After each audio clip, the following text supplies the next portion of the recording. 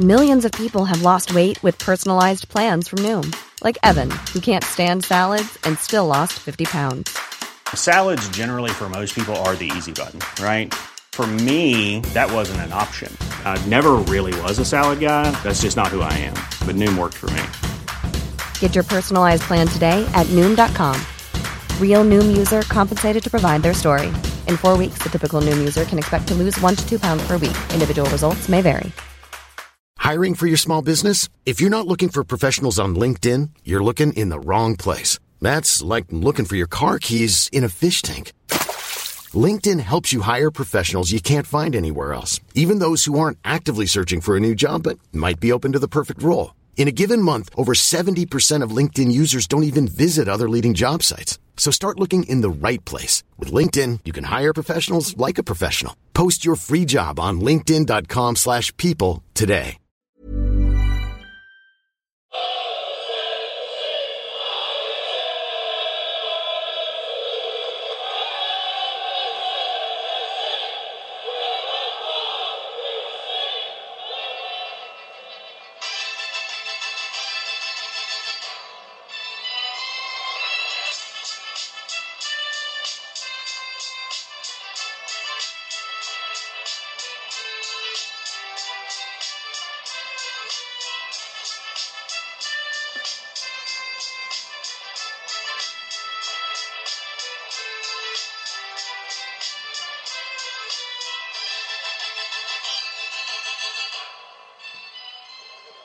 Hello and welcome to the Everton Fan Focus End of Season Review podcast with myself, Mark Finnegan, and Mark Ellis. Hello.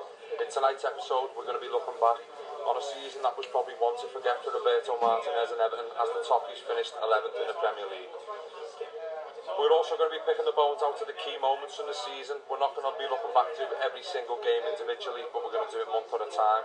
And also, between us, trying to remember a lot of the things that happened, because it's quite tough when you think back, Mark, isn't it, over the course of 9 and 10 months? It is, you live every moment, but sort of when the season comes to an end, you sort of kind of switch off, particularly a season like that, and kind of switch off. And, you know, when you think back, we've had so many sort of disappointments along the way, so many, like, nadillas, if you like, throughout the season.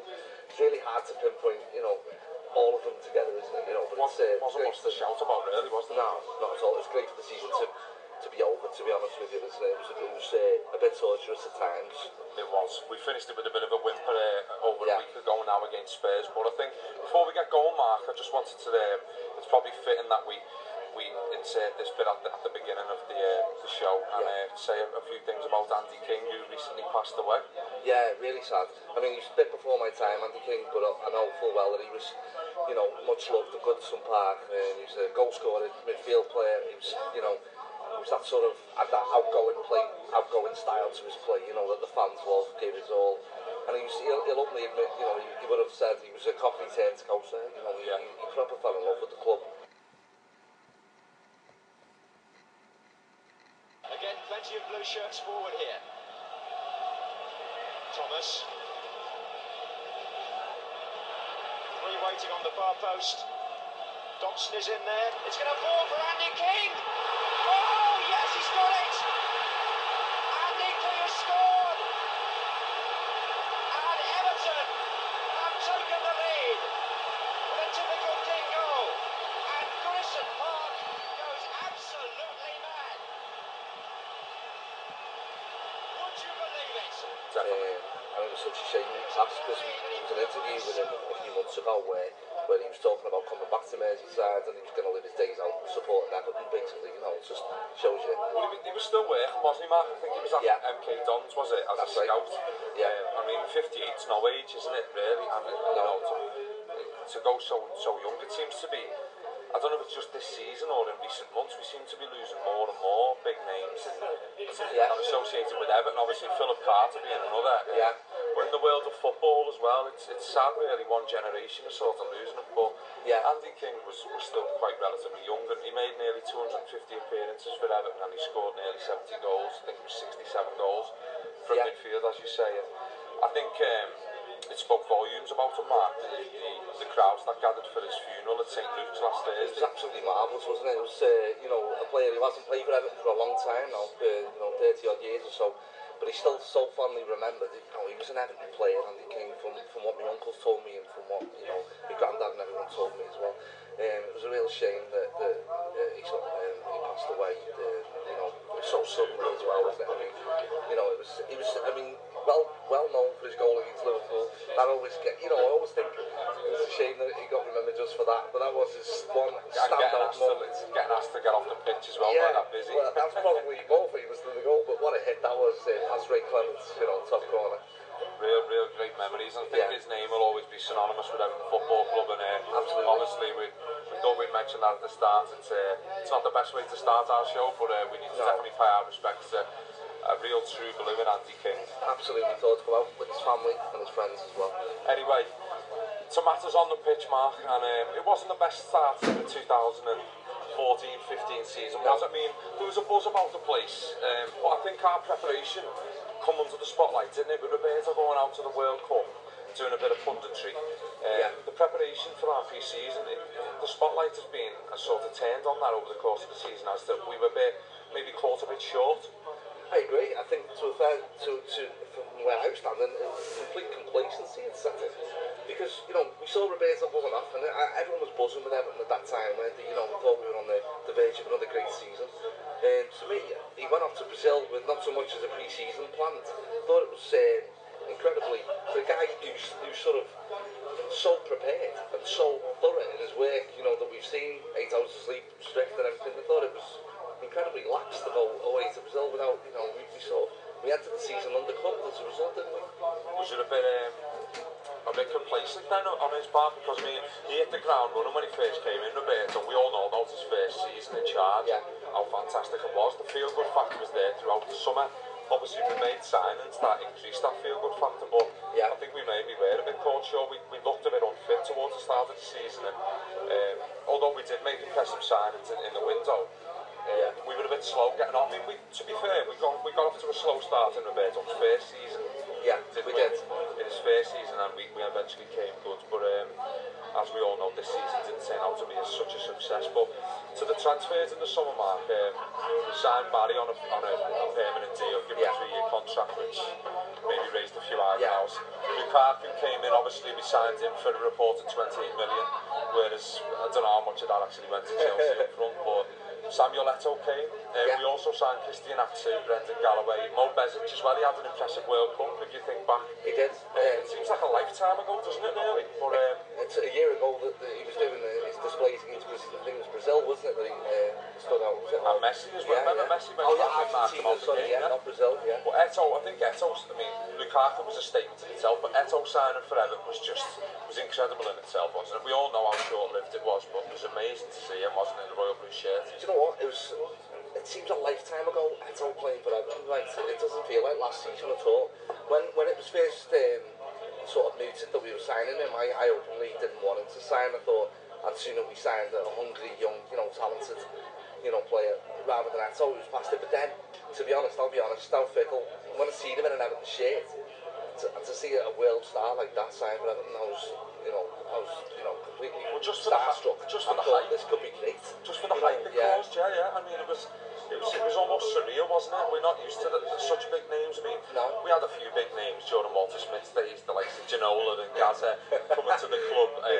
Maybe Mark Hughes, obviously he passed the sell-by dates by then, but maybe you could say the same about Eto'o, but I mean, he's obviously still playing now at the top level over in Italy, but it was a real surprise, but it was a real coup, I thought, something that could have complemented what we already have, but obviously it just didn't work out, did it? Things didn't work out, which we'll come to a bit later on, but that was the summer.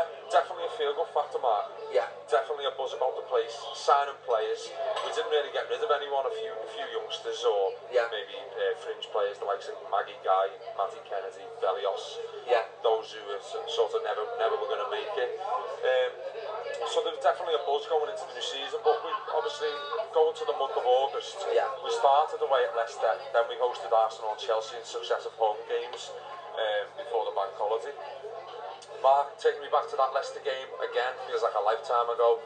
Aidan McGeady, probably his finest moments of the season, wasn't it, in his first game? He scored a terrific goal, if you remember. He stuck it in the top corner, and to be fair, Everton, that day he played some absolutely fantastic football, particularly in the first half. But, you know, it was ridiculous the way we sat back in that second half. So we just completely asked for Leicester to get an equaliser there, didn't they? But Everton played some stuff that, you know, half back to last season. We thought we're just picking up where we left off here. It was fantastic. And, you know, just what Chris Wood scored, and I think the rot set in right from that moment, to be honest with you, on our season. Yeah, definitely. I think I remember watching that game in the Croc, and I remember being so annoyed because of the late equaliser, because we did take the lead twice in that game, and Naismith got the second, but and maybe that sort of set the tone for the season. And as you say, McGeady scored the world, and he didn't do much else, to be honest, for the next 9 months. So anyway, on to I'm saying we're not going to go through the games individually, but it's going to be hard not to, but we'll try and run through them in blocks, really. So the Arsenal-Chelsea game was back. Arsenal, probably our finest 45 minutes of the season. Again, straight back to last season, when we completely outmanoeuvred Arsenal. At Goodison, it was the same again. At Goodison Park, was playing some fantastic football, looking $1 million. But again, it was the lack of fitness that sort of put paid to us, didn't it, that day? Again, I think we were defending that far back. We were in the park stand at one moment, defending, but it was... The defence was having a chang, weren't they, I think on the concourse? Absolutely, yeah. I think they were, paying a pint time, but it was one of them where, had we been halfway fit to start the season, we're looking at 6 could have saw that game out, Yeah, instead of 2. And then Arsenal obviously fought back. The following week, Mark, I think it was when probably Diego Costa announced his name in the Premier League, wasn't it? 6-3, we all remember that one. We got beat by Chelsea. Obviously Chelsea went on to win the title, so it maybe doesn't feel as bad, but Morales scored. Eto'o got off the mark that day too, but they were just too good, Chelsea were. Far too good. We were far too well. The defensive rot had set in from the previous 2 games, but also, I hadn't even sat down and we were all down in that game. I think Ivanovic scored after like 50 seconds or something like that. It was 2-0, wasn't it, after 5 minutes? 5 minutes, yeah.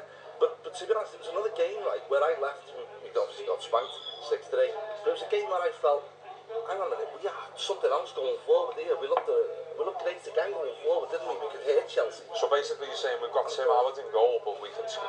Yeah, I was basically thinking, if we just tighten up defensively, it's still there for us here. Yeah. I remember still being positive at the end of that game. Yeah. Well, it was still early days in the season, to be honest, Mark. We'd drawn with the opening 2 games, and losing to Chelsea 6-3. They were obviously classed. The likes of Nemanja Matic, John Terry, Ivanovic. We've seen Diego Costa, what he's gone on to do this season. Absolutely, Fabregas. Players that can really hit, assists, goals. They've got goals right across the team, Chelsea, and that's where Mourinho's been successful. But following on from that, Mark, we entered the month of September. Yeah. Now we played West Brom away, Wolfsburg at home, and Crystal Palace at home. In probably the space of just over a week. The West Brom game, Lukaku scored, Morales scored. That was our first win of the season. Lukaku obviously scored against his former side. Yeah. Good win. Great win. If I remember, Morales scored as well that day, and we looked like much better, much tighter defensively. We looked like, we were ready to, it sort of added to the belief after the Chelsea game that, we only had to get it half right defensively for me. And we had more than enough quality going forward. And, that was a rare moment of optimism when we won that game. So, this is the springboard now for the rest of the season. And Wolfsburg at home confirmed that. Although, if you remember that Wolfsburg game, 4-1 was the most flattering result you'll ever see. I think it should have been about 15-6 to Wolfsburg that night. They absolutely destroyed the second half. Well, I think the opening 3 games, Mark, we conceded 10 goals. So to keep a clean sheet was another plus as well. Obviously, Lukaku against West Brom, he didn't celebrate, I remember that. Yeah. And then I think it was a Sunday, that game. The following Thursday we played Wolfsburg, as you just mentioned, Mark. And, it was a great result. And to see what Wolfsburg have gone on to this season, to think we actually went on to beat them home and away, was some achievement, really. But it probably proved what our confidence in Europe, didn't it? That, as you say, we probably with the worst side on the night. Yeah, to come away 4-1 in emphatic style was great, wasn't it? It gave us that belief that we can hurt teams in Europe, didn't it? Like you say, it shouldn't have been a 4-1 win for us, really, if Wolfsburg had took half their chances. So it gave us that firm belief that we can hurt anybody in Europe. Wolfsburg are an excellent team and are an excellent team. So yeah. Well, I'm just looking here, Mark. We're going to end up doing these games individually. We're not going to be able to get away from it. You can't ignore it, though, can you? We'll try and get through it as quick as possible anyway before anyone switches off and goes to sleep. But Crystal Palace, Denmark, they've got some sort of voodoo hold over us, haven't they, by beating us 3-2. It's a 2-3 voodoo as well. Yeah. It's a specific voodoo they've got over us, isn't it? Yeah. But that was another Sunday game. Lukaku and Bain scored on that particular afternoon, but they came away with all 3 points, and the likes of Balassi tore us another one, didn't he, again? He's just world-class Balassi. No, he's not world-class, sorry, that's overstretching it. But Balassi just knows how to play against us. We make him look world-class. We make him look world-class. He's a player I would dearly love at Goodison Park, to be honest with you. I think he'd make the world of difference to our team. But like you say, Palace just had, I think they got the measure of Martinez more than, and they just know how to play against them, don't they? You know, they've had numerous successes against us. Warnock, Pulis. Yeah, just done it, haven't just they? had no problem with it. Yeah. But again, it was a game where it cemented just how disappointing the season we were going to have. And, you know, we had a rough start. That was a game where we really needed to kick on. We had 2 good results. That was a winnable game. Yeah. To lose in that manner, you know. Again, well, that was a real chance to kick on from the West Brom and Wolfsburg victories, wasn't it? But obviously, looking back, it was a missed opportunity. Following on from that, to the end of September mark, we faced Swansea away in the League Cup and Liverpool away in the League. 2 very, very different games. But let's start with the Swansea game. Disappointing again to go out of the League Cup, wasn't it? We went out first throw. It's like we didn't even try it. It was a game where that reminded me of when we played Tottenham away under Moyes, where it was so clear that we were going to get beat in the League Cup. I just don't know, you know, what it is in the mindset of the players. Like you say, we've gone 20 years without a trophy. You think that... Was it the mindset of the manager, though? Possibly, yeah. I agree. It can try, you know, obviously filter down onto the pitch. But it's like, you know, we've got to be starting to want to make an impression in the League Cup. Just because our history says we're absolutely useless in that competition doesn't mean we shouldn't be prioritising it. Swansea played well on the night, but really I don't think they did anything special to beat us that night. No. I think it was just a routine victory in midweek, wasn't it? It was Tuesday night. We crashed out to the League Cup, maybe just prioritising the Europa League, but I think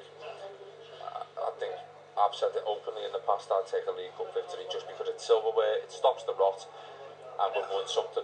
You know what I mean? I know, fair enough, we were in the Europa League and we gave it a good go, and unfortunately came to a sour end in the Europa League, but at least have a go in the League Cup, you know, get the fans excited. You could have a trophy by the time March comes, so... and then the season's a memorable one, can rain or shine. Well, you know, obviously a lot of rain in our season, but to be honest, it highlighted to me what went wrong in pre-season, that we were sort of prioritising Europa over things. We didn't do enough in the summer transfer window, so we ended up, like you say, not really giving a monkeys about the League Cup, which is totally wrong. Yeah, anyway, on to the derby. Always a big game between Liverpool and Everton.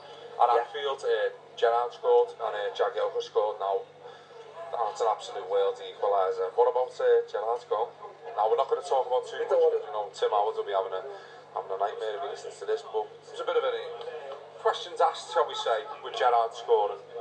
Tim Howard at fault. You just transported me back. Howard was in the middle of his goal for that one, I think, wasn't he? It was, you know, Gerrard's record with free kicks. I remember him sticking one under the wall one time at Anfield, didn't he? Howard's position for that, I think at least 2 goalkeeper would have stopped that, to be honest with you. Really? Yeah, well, I think he would have got to it, definitely. But Howard was in the middle of his goal.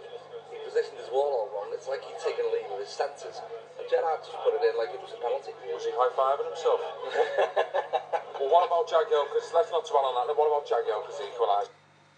Ties Browning, works it, gets it, cross it, Mignolet doesn't come, Eto's not there, McGeady will keep it in, down by the left-hand corner flag, into the penalty area, crossed in by McGeady, Naismith's there, headed away, reaches Jagielka, what a shot, oh, what a goal, what a goal, what a goal by Phil Jagielka, in the top corner of the net, with his right foot, and it's gone into the top corner, and I've never seen a goal like that in a Merseyside derby in my entire life, and Phil Jagielka in stoppage time has scored not the goal of this season, Graham Stewart. It's the goal of Phil Jagielka's career. Mark, if you're going to score a goal and you're going to leather it from 30 yards at the cop end, you're going to do it in the last minute like Phil Jagielka did. I don't think there's any more perfect way to end it, to get a point. The absolute best moment of that was when they slowed it right down.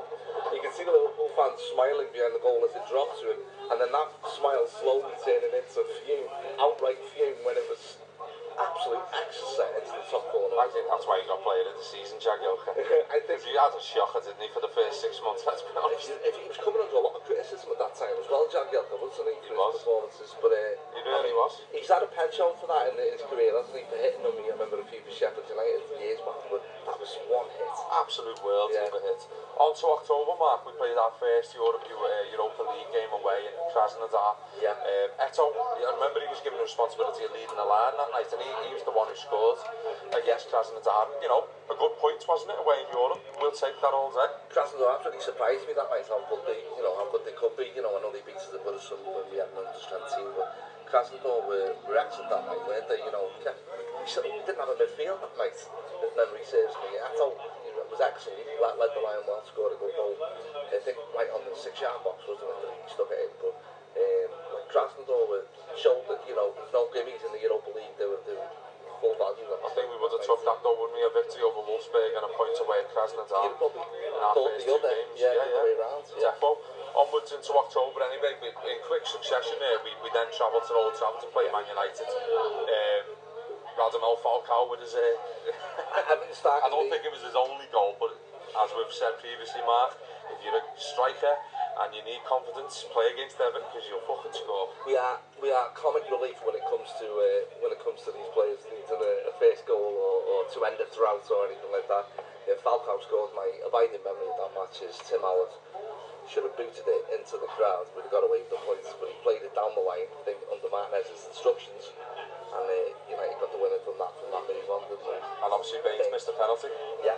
I was actually in Edinburgh for that, Mark, and you know, I'm not proud of saying it, but I nearly got thrown out of a sports bar. I was hungover to death.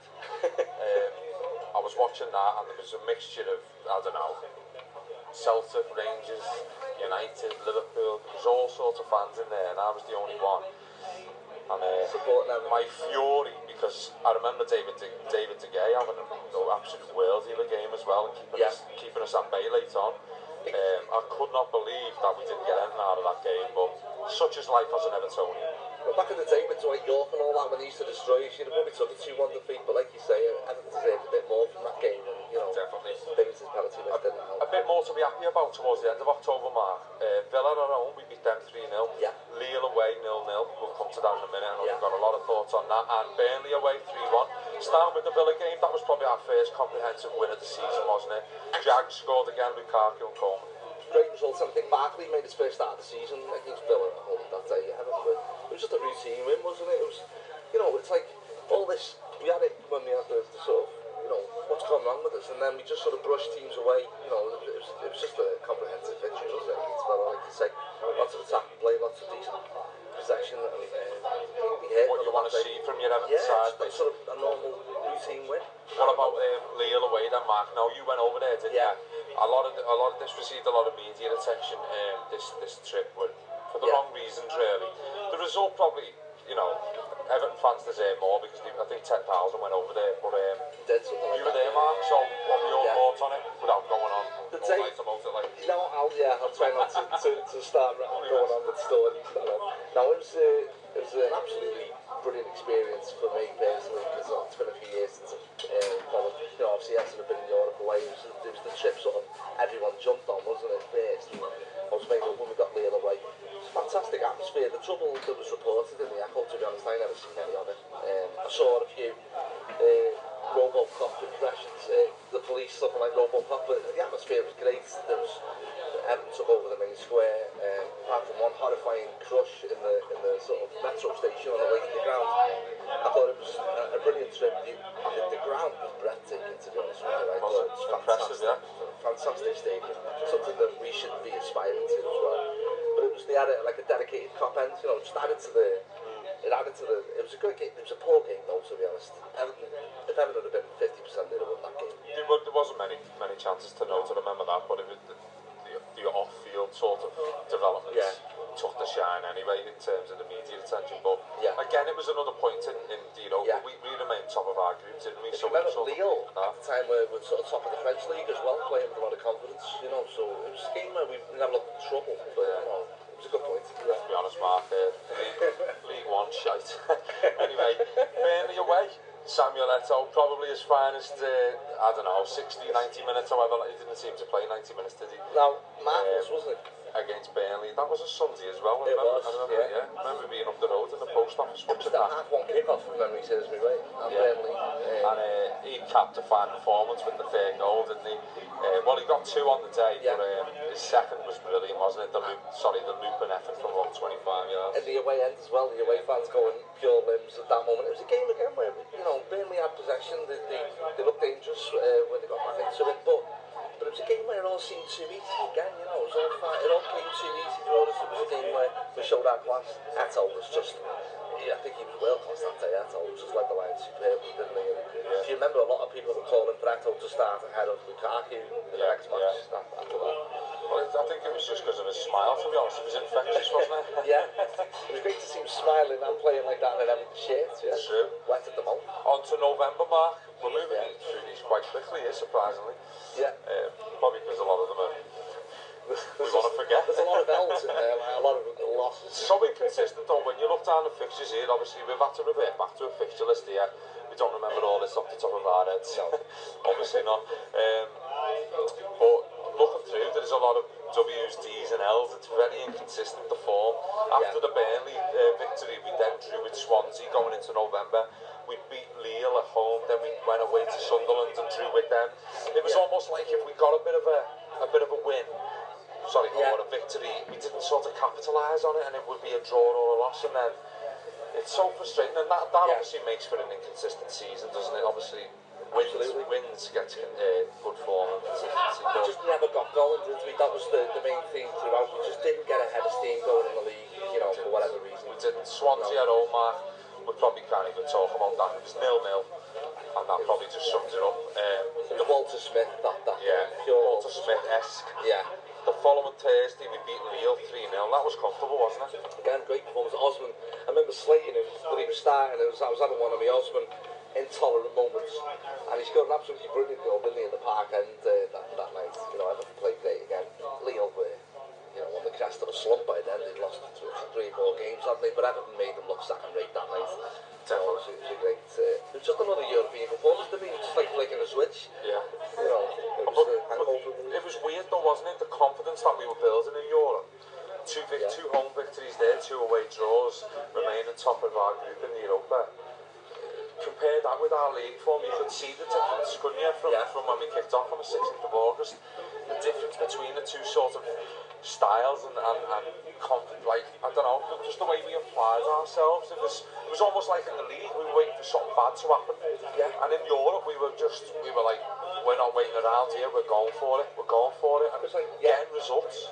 It was like the league was like a Thursday night out where you go to a game of pool with your mates, so you turn up in jeans. And then the Europa League was like proper Saturday night, suited up, A bit of Old Spice on. Old Spice, all through. Trying to get the birds and all that. And you're feeling, we just look Reservoir Dogs in Europe. And then you and your fucking analogies again. No, we did. We had a swag. I mean, I think Europe must have, especially our group, must have stood up and thought, hang on, these are a good side. We finished 5th in the Premier League the season before, so I think people would have respected us anyway. But the players we had, like Lukaku, obviously, European defenders, they ate that sort of striker, don't they, as well? And it showed with the amount of goals. I think he was joint top scorer, wasn't he, in the Europa League? Just absolutely loved playing in it. I think what it was, teams looked at our league results and thought they didn't really have much. And then we kissed them by turning up and playing so convincingly, didn't we? We playing them off the park. We enjoyed playing in that competition. Definitely. Obviously, with after following on from that, we've got November was probably our busiest month of games. There's a lot of games to get to there, man. We went to Sunderland away. We hosted West Ham at home, then travelled to Germany to play Wolfsburg, then went to Tottenham before the month was over. Start with the Sunderland trip away from home. Not much to shout about apart from a late Baines penalty, which was late on, wasn't it? Was that in the last minute? Yes, I think it was. Last 5 minutes, if memory serves me right. Yeah, and we went behind and salvaged the point there. Again, it was on a Sunday, wasn't it, following the Lille game on Thursday. Following that, West Ham home game. Remember that well? With the offside goal. McCarthy heads it inside for Osman, flicks to the edge of the penalty area. Naismith on for Barkley. Barkley has done well, got a shot in, breaks for Lukaku. Must yes! Everton are in front, and Romelu Lukaku picking up the pieces on the end of the deflected ball into the penalty area from the eventual shot that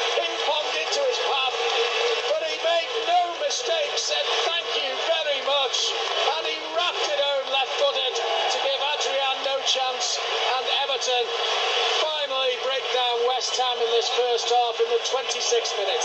Here's Zarate. That's too easy. Looking to inject that for West Ham. He's got the ball back. He's on the edge of the penalty area. And he fires towards goal, takes a deflection, loops over Tim Howard, and West Ham are level. The substitute has made an immediate impact. Mauro Zarate off the bench, scoring via a deflection for West Ham. But you have to say, to a certain extent, it has been coming. Everton lacks, West Ham level. Zarate's high ball in, should be the keeper's. Howard got something on it, and McCarthy has to clear from the dead ball line. And Everton trying to scramble it away. They do it. Lukaku. Eto's going forward. Play goes on, even though Lukaku is fouled because the ball broke for Eto for Osman. Advancing play by referee Mark Clattenburg, and Leon Osman on his 400th Everton appearance may well have scored the winning goal for the Blues at Goodison Park against West Ham from a lightning Everton break. Lukaku was fouled by Collins but released the ball to Eto. Eto's ball into the box. Leon Osman marks a one. Great. It was a break, wasn't it? I think Lukaku played it in, Osman slid in at the Gladys Street and to get the winner. But if you're right, if you remember that day, I was absolutely fuming with Martinez that day because he'd started Sonny Ibbott at left back. And I wanted Luke Garbutt to start, and I could not believe that he started Sonny Ibbott at left back. Thought it was absolutely gobsmacking that he done that. You know, I'm not the greatest Sonny Ibbott fan. I've been since 2009, but to see him start... Well, some would say he's not a right back, never mind a fucking left back, you know absolutely, what I mean? Completely paralysed to stand on the left-hand side, and I could not for the life of me see what Roberto was trying to get out of that. It was one of them in an absolute catalogue of baffling managerial decisions for me. I thought, Baines was injured, if memory serves me right, for that game, and Garbutt came in. Garbutt should have come in, ended up sitting on the bench watching over the hill right back. Let's be honest, Garbutt, he was more than adequate replacement for Leighton Baines on any afternoon. Yeah, he doesn't tick all the boxes for Evertonians. He does for me. I think he's a fantastic player, and he's been, greatly underused this season, hasn't he? That was an example where he should have come right in, but he didn't. Well, that was the beginning of a good week for us, and we hadn't had many sort of runs of form. I knew it sort of took till October until we won successive games, didn't it? In terms of the league, when we beat Villa and Burnley. Yeah. But looking down there, Mark, we beat West Ham and then travelled to Wolfsburg the following Thursday, and that was probably one of the most impressive performances and victories of our season away at Wolfsburg. Perfect away performance for me. Wolfsburg had a lot of chances that night. I think De Bruyne was looking majestic that night, wasn't he? For them, he was looking like Prince Harry. Yeah, absolutely, looking like Prince Harry. So majestic in more than one sense of the word. But I see what you've done there, man. That was pathetic. But two breakaway goals. Morales was a breakaway goal, wasn't it, at the end? In the greenest stadium I have ever seen. Eco-friendly. To be fair, that night Tim Howard had a blinder as well, if I remember rightly. He kept everything out late on, but I remember Roberto describing it as like the perfect away performance, but it was. We soaked up pressure, we took our chances, and we were clinical. We kept a clean sheet. The defence and the goalie were brilliant. On the attack, we just looked so dangerous. The likes of Morales and Lukaku that was especially in Europe. Absolutely, but if you look back at that run of form, after the Wolfsburg game, 5 wins out of 7, with Europa. So that is, if that's not a springboard, I don't know what is. And then absolute Everton that kicked in, and the balloon hadn't even got half up, and someone had stuck a pin in it. Well, that's Tottenham away. That's it. Tottenham away. We'll move on to Tottenham away before the end of November's out there, Mark, before we come to... Jesus, I don't know. Do you want to go and get some Valium when we talk about the December? December might need some medication. But obviously, Tottenham away, Morales, absolute world of a strike, wasn't it? And that's what he's got in his locker. But also, Everton have got in the locker the fact that they capitulate and Tottenham beat us then. Tim Howard showing his penchant for palming the ball out into the 6-yard box instead of out for the ball. Yeah, we conceded incredibly poor goals that night. I think Eriksson got the winner, wasn't it, for Tottenham? But Howard just palmed it back out. Howard was going through one of his nightmares. Soldado scored as well. Yeah, just goes back to the likes of Chris Wood, the likes of who scored recently for Sunderland. What's his name? Defoe scored, and also Danny Graham. Danny Graham. If you haven't scored forever, Chris Wood ended up playing in the Championship that season, so just shows you. We'll help anybody else. So just like the little bit of form that we built there against Wolfsburg and West Ham, it all gets petered away But anyway, what we'll do, Mark, we'll bring that first part of the podcast to an end. And what we're going to do is we're going to take a break. Mark's going to go and do some more Ken Wright bashing on Twitter. Maybe a few burning effigies and things like that. Get a pint, and we'll come back and we'll look at the next stage of the season. I think we all need to prepare to talk about December, because it wasn't the best, was it? It certainly wasn't, mate. It's absolute depression. But that draws a conclusion to the part 1 of the end of season review, and we'll be back in a second for part 2. Cheers.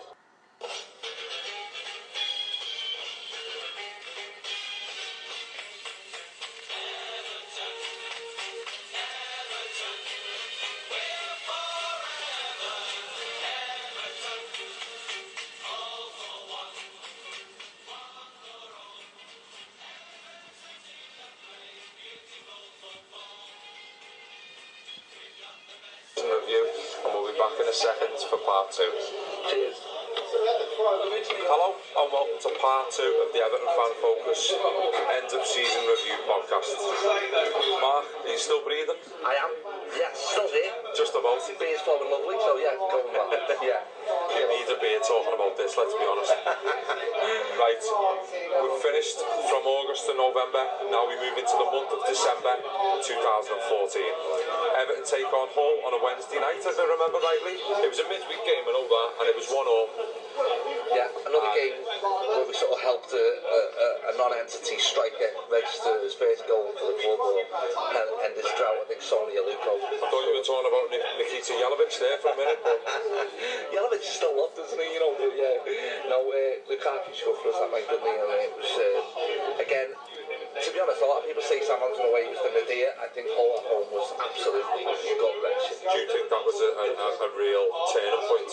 Yeah, it was a real sign of where we were at in the league. You know, you knew it was going to be a struggle, because there was still a lot of people, you know, I thought still, we can claw this back, you know, but I just want when Hull, you know, it was just so depressing, that game. I remember Hull, it didn't look like we had any fight at all, did we? You know, Lukaku scored, but we took the lead on that game, didn't we? But I remember the atmosphere being just ugly, just horrible at Goodison that night. It was a cold December night as well, wasn't it? Yeah, and it was a game that we were expected to win, and we just didn't take, I don't know, it felt like a defeat. It totally felt like a defeat that night. A chance to put things right after Tottenham, but obviously this is Everton we're talking about. Yeah. Never works out like that. No.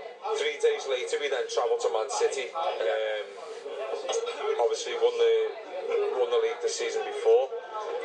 Sort of going okay, shall we say. City this season, probably disappointed by their own standards, but Mark, a controversial afternoon at the Etihad, wasn't it? It was. We actually played well that day, I thought, and we did a lot of good things about our play. We had Lukaku, Hart was fantastic in goal for City, denying Lukaku, didn't he? But also City got away with murder that day. I remember Mangala doing it. I think it was a karate kick. The sort of, you know, the karate kick would have been fouled off on, was it Metal? I think it was. But City got away with a few fortunate decisions, not least the penalty. Well, there was a couple, wasn't there? Yeah. I think you're right with Mangala, he was one. I'm sure it was one of the other midfielders, Fernando, was it, on Barry? Yeah. And obviously the penalty decision after 25 minutes, Mark, that was controversial in itself, wasn't it? It was absolutely, it was an awful decision, wasn't it? I think Jagielka it was that went in on Milner. To be honest, it was such a Skyfall penalty decision, wasn't it? You know, it was Torre scored, didn't he, in front of the Everton fans, but it was such a...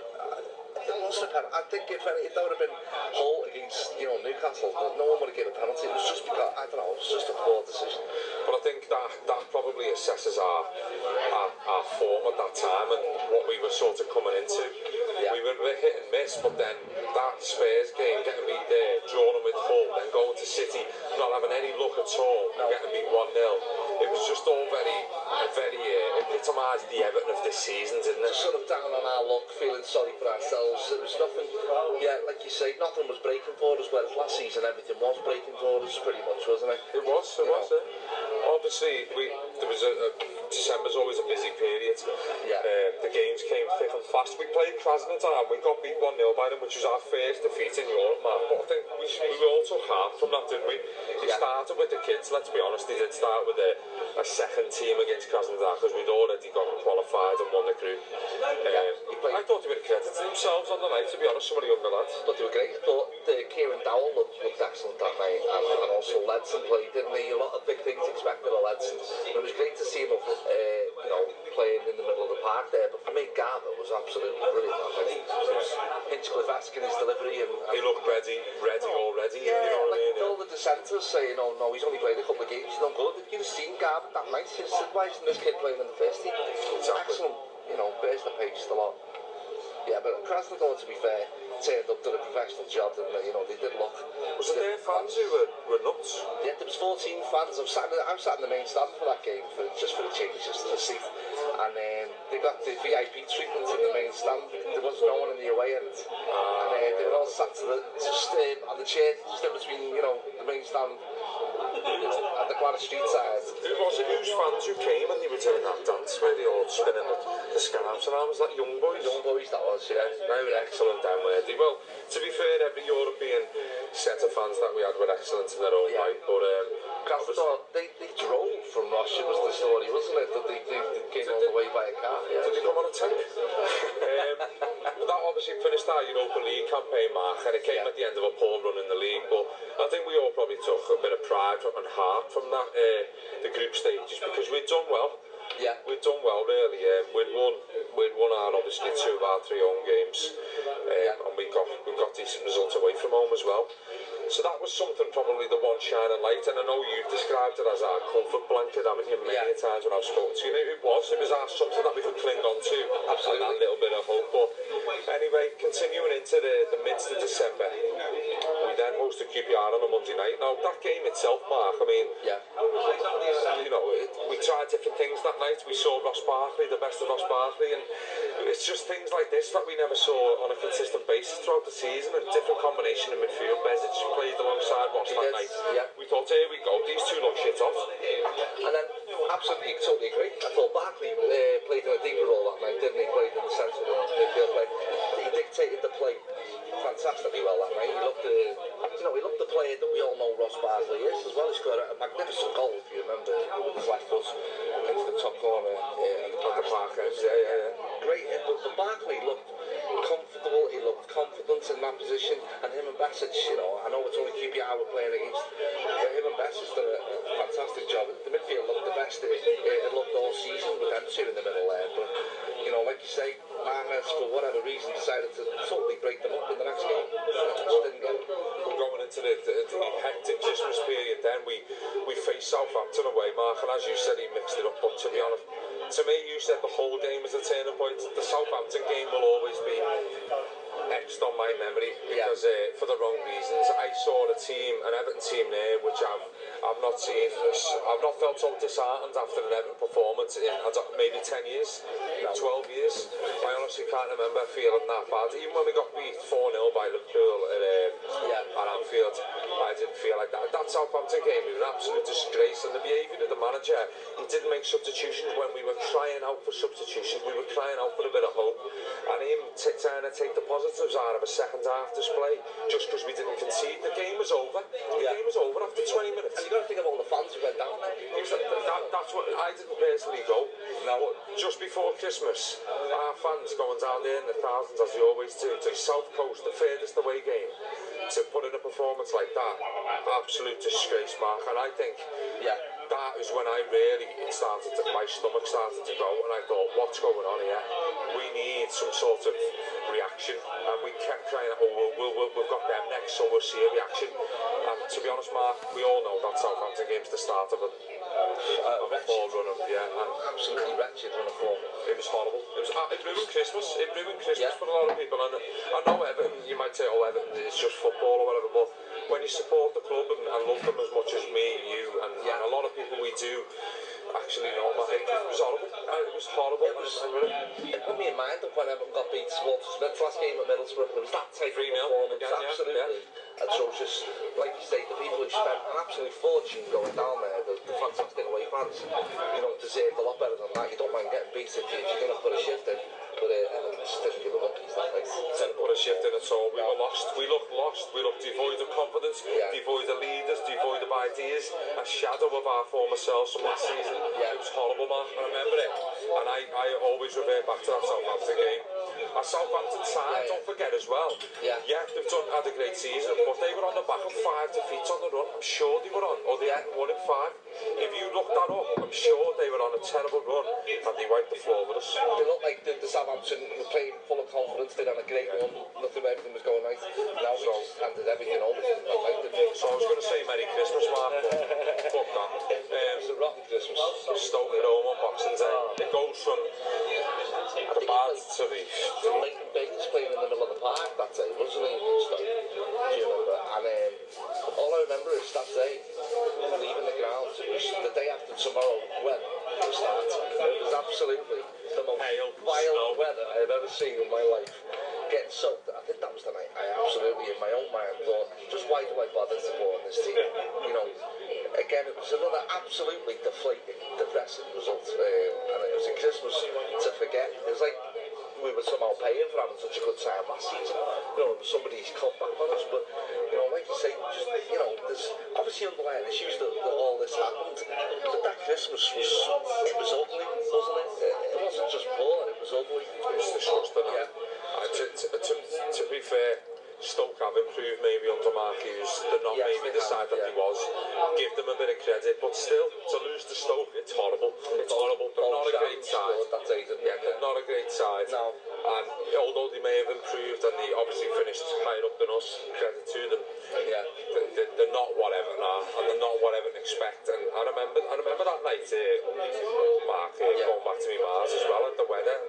I remember just sitting there thinking to myself, I'm spending time, Christmas time away from my family and family parties. Absolutely. And my own child, to go there and watch that. And obviously, they would have beat them and come home in the snow, wouldn't have felt worse. But the way things were going with Everton this season, it was just like the fucking icing on the cake. Yeah, it's like I opted for the depression, but, you know, Defo. Instead of staying at home having a drink with my family and having a laugh, I went and watched that and got absolutely soaked on the way home. I can't believe it. You know, did you get your hair wet? I'm still shaking it off my hair now, 6 months later. At least we can look back and laugh, but it wasn't laughing matter at the time. Absolutely not.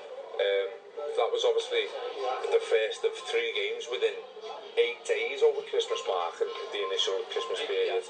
We then went to Newcastle before 2014 finished. Again, we all know what happened there. Garuna Kone got off the mark. He did. Got beat 3-2. He got a great goal as well, if you remember. It was right-footed. I think shot into the roof of the corner. It was fantastic. That was the day where Luke Garber really announced himself, didn't he? You know, announced himself and then disappeared. But he was Luke Garber played fantastic there, didn't he? It's like anyone though, isn't it? It seemed to be the theme. If you do well, you go missing. Absolutely, yeah. It's like, you know, you do poorly, you get rewarded with a run of games in the team. Marcus just seemed to get that impression all season long, didn't he? Well, Hull Rovers and Luke Garber are 2 classic examples. Absolutely. But yeah. It was again Newcastle how their season turned out. You know, look at them and they beat us there. Kone Morales scored late on, but the game was already gone, wasn't it? And I remember then thinking, Jesus Christ, I hope this new year brings new hope. But no, I'd like to say Happy New Year to you, just like I'd like to say Happy Christmas, Mark. But you know, on January the 1st, we went to Hull City and got beat 2-0. So what a desperate performance. Remember, Jelavic scored that night, didn't he? Against us, we looked absolutely an absolute shadow of our former selves. I think we had 4 straight defeats over Christmas, leading up to that worst run of defeats in 9 years. Unbelievable. It was just, you know, to go up to that whole game and play the way we did again, like you say, new optimism. I think before that game we ended up with the second worst defensive record in the league, you know, and we were so famed for that first half of the season, and tightness last season, and yet, you know, and most of it was down to individual errors. Martinez's insistence on playing from the back with players who were uncomfortable doing it. He wouldn't change, would he? You know, so like you say, you know, expecting different results from doing the same thing is borderline insanity, and that's what Martinez just displayed. It was outrageous stuff. It hurt us, didn't it? And as the season wore on, we were like, look, we know you're stubborn, we know you've got a style of play, but try something new, just mix it up. Yeah. Just do something different, experiment, because the longer it was going on, it was like, where's this hope? Where are we going to drag ourselves out of it? Southampton, Stoke, Newcastle and Hull, let's be honest, with all due respect, 4 of, say 3 of those 4, you would probably say in the bottom third of the league. Yeah, I agree. And you know, I'd go down. Newcastle survived on the last day of the season. Stoke and Southampton are slightly better, but we're being beaten by them 4, and then we're finding ourselves in a precarious position in the league, and it's like, where's the next victory coming from? And then you look at the fixtures, we've got an FA Cup game, so you can't even put it right in that. Remember the next league game's Man City, and you're like, where's the break going to come from? Where are we going to do it? Yeah, you're right, the West Ham game, I couldn't be bothered with it, to be honest with you. It was like the league was so depressing. The FA Cup, I know it sounds hypocritical given that I had to go about the 20 years with the League Cup and all that, but I couldn't be arsed with the FA Cup, to be honest with you. I thought, no, hang on a minute, it's like going on holiday when you haven't paid your rent for 6 months in a row. The longer the Europa League went on though, Mark, I'm sure a lot of people felt about that. My arse was going. I was thinking, we're sound in Europe, but we couldn't enjoy it. We could not enjoy Europe for 1 minute this season because of the worries in the league. And the league, if we'd have won one, lost one throughout the season, there wouldn't have been any of this. But we had such horrific runs of form, didn't we? Massive, runs of defeats, particularly over Christmas. Just really, you couldn't enjoy any of it. Just like last season, most people were paralysed with fear that Liverpool would win the league, so you couldn't enjoy it. Exactly. Just like when we finished 4th in 2004. Absolutely. And then we all know what happens after that. Yeah. It seems to always be the Everton way, doesn't it? Yeah. But going into the new year, you had the West Ham game that you just touched on, Mark. Lukaku with the last minute equaliser, wasn't it? It was almost like we were clinging on to anything. If we were going to go out the FA Cup, it was like, it's just a continuation of all the bad things we've seen in the past, say, 3 or 4 weeks. Yeah. But that Lukaku goal, you just felt like, is that going to be a turning point? Given, if you remember the attendance that night was atrocious, it wasn't even 25,000 that night. Given our run of probably more people in the boozer here than there was in Goodison that night. I totally agree, mate. I totally agree. That was blown out of all proportion, I thought, as a turning point. This is it now. We were so desperate for anything. For a last-minute Lukaku goal following a little bit of concerted pressure. It was. I remember a lot of people going, "This is it now. This is the turning point. We'll be all right." But it was just it was unconvincing, like the whole of the season was, wasn't it? Definitely. Lukaku scored, like you say. But it was a game again where you're thinking, just what's happened to us here? West Ham were a better team by far. Clutching at straws, trying to get a replay against West Ham just to give us a bit of a boost, and that probably summed us up at that moment, though. Couldn't agree, yeah. And obviously we went on back to the league action then. Manchester City at home. Yeah. 69 minutes played at Goodison, 0-0. Leighton Baines with this free kick. A two-man wall near post for City. Baines into the box, into the arms of Joe Hart, who spilled it. The referee's already blown for a free kick after Joe Hart spilled the ball. Given offside. The flag was raised, and the goal is ruled out. I think it was Jackie Elfors who put the ball. But how can the linesman give this?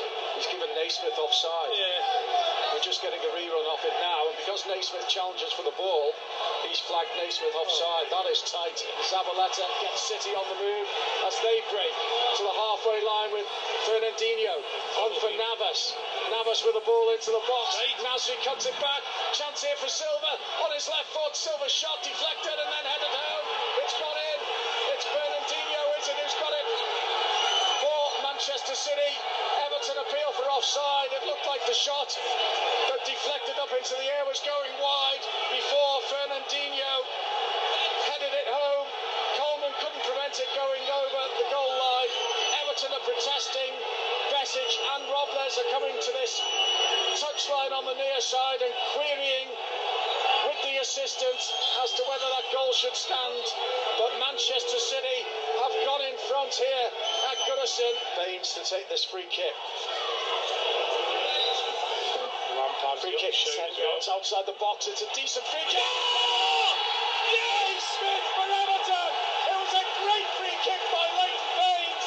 The keeper came for it, but Naismith beat him to it by rising superbly to head into the empty net and put Everton level within a matter of minutes of City taking the lead. Stephen Naismith with a vital equaliser for Everton. City obviously are always up there, always give us a great challenge. We had a good record though against them in recent years. We did. Apart from last season when we beat us 3-2, well, we had to beat us 3-2. Do you remember remember Stephen Naismith equalised, didn't he, against City? from Baker's cross. But we saw a lot, much better level of performance that day, wasn't it? Much more like it. Absolutely much more like it. It was, you know, again, a performance that offered a lot more hope than anything that had gone before, that we could, you know, if we just turned up like that, then we'd be alright, you know. But it was a reassuring performance, that one, wasn't it? It was good for City. There was no time to breathe. It just shows you really how many games you cram in. You know, when you look down the fixtures, especially at that I'd say month or 6 weeks, December and January, how many games, because the FA Cup starts then. Unbelievable, really, especially when you got Europe to contend with. Yeah. But after that, we travelled to West Ham for the replay. Now that was a significant night, wasn't it?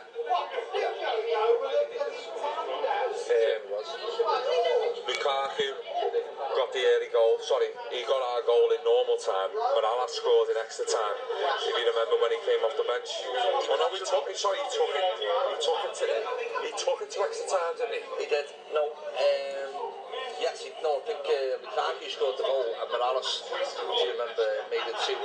Morales was absolutely, remember he came on, he was well past that night when he hit the park. Absolute game changer. Everton played fantastic with great spirit that night, didn't they? McGeady went out. McGeady got himself sent off for a stupid challenge. But Everton played with a lot of heart that night. And again, that was a time where we thought, you know, the art fight, because remember, a lot of people were questioning whether they were playing for Mahrez, but that showed that we were playing, you know, that they were playing for the manager. It was a good performance, but again, hard luck story yet again. You know, Joel missed his penalty in the West Ham one, 9-8 on penalties. After, yeah, it was very unlucky, I think, and I agree. We did play with a bit of heart, especially it's all of a sudden gone really, really loud here. You can't hear the fucking words we're saying. Apologies. Anyway, back to the action. West Brom at home, Mark. You can't help but, you know, you look down the fixtures here and you're looking at 0-0s and 1-0s, but so much sort of controversy or topic happened from that game. It's unbelievable, isn't it? Monday the 19th of January, we played West Brom at home again, like earlier on in the season where there was opportunities to kick on. We played West Brom, a real sort of Must-win, wasn't it? You know, a must-win to sort of change our fortunes against the side. Let's be honest, West Brom, they're never going to be there. You know, they're never going to do anything major in the league. Just took over there, and you know, it was a game that we needed to win, and also it's famous now for the Morales penalty, you know, gate. You know, taking the ball off Baines when really Baines should have stepped up. Baines stands up and takes that. We win the game 1-0, don't we? And we ease a lot of worries. Morales' ego got the better of him. He wanted to take the penalty. I think it was for he wanted to celebrate it. Well, pay tribute to a lad. The Belgian lad, yeah. I understand that, but there's a time and a place for that. He could have shown that in his performance rather than a goal. But it was, you know, just scandalous sort of breaking of the ranks, wasn't it? You know, I think it sort of it brought home some of maybe the off-field problems and behind-the-scenes problems, and obviously we'll go into them a bit more in detail. But it was horrible, wasn't it, man? Yeah. Absolute. Lukaku edged the penalty. A great wrap towards goal, but fought by Lescott. Coleman down the right-hand side, receiving from Besic. Chance to dink it into the penalty area. Lukaku chested. Penalty! It is a penalty. Everton have got fortunate in the end. Lukaku's touch took the ball away from him, but it struck the arm of a West Brom player, and that saw referee Michael Oliver point to the penalty spot. It was Joleon Lescott's arm, and he protests his innocence, but he pleads with his arm. It does strike his arm, and Everton have a chance to score from the penalty spot. But it's going to be Kevin Morales to take this penalty for Everton. Leighton Baines has been Everton's penalty taker for a long, long time. OK, missed one at Manchester United, but that's his only Premier League penalty miss. Kevin Morales, at the end of this first half, misses, and Everton pay the price for changing the penalty taker. He hits it wide of the right-hand post. It might have just brushed the post, but that is an opportunity wasted big time by Everton and Kevin Morales.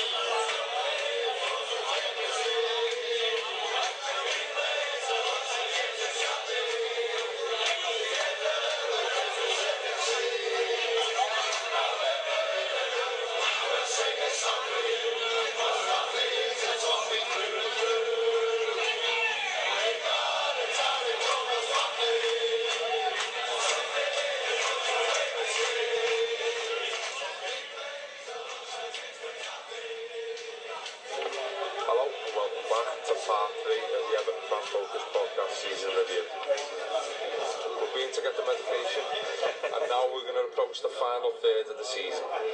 So, just as we finished, Mark, we'd had the old penalty debacle against West Brom. But moving on from that, just before the month of January was out, we visited Selhurst Park to play Crystal Palace, and we actually won. It was such a relieving win. I mean, the pressure was firmly on, if you remember. I think Lukaku scored after 2 or 3 minutes, wasn't it? It was very early, yeah, very fantastic. early. We were up to the cosh that day, but we defended magnificently, if memory serves me right. Against Palace, who was our bogey team, you know. That was such a big win that, you know, in the context of our season, I know it's, you know, we just needed it. We were crying out for a result like that, probably over Christmas. We needed a result like that, we didn't get it, and then it finally came at Selhurst Park. A victory and a clean sheet, just what we needed really going into the Merseyside derby. A derby that was probably, again, it was in the media spotlight for all the wrong reasons. I mean, Merseyside police had a big part to play in that, really, with things with the kick-off time and being on telly, and how many police were up by Stanley Park was absolutely ridiculous, really, wasn't it? Let's be honest, we all just wanted to go to the game and hopefully get one over on our rivals. As it was, it turned out to be a biggest anti-climax ever, didn't it? It did, mate. I mean, it was a really, to be honest, incredibly negative game, wasn't it? You know, it was a game where Everton didn't play.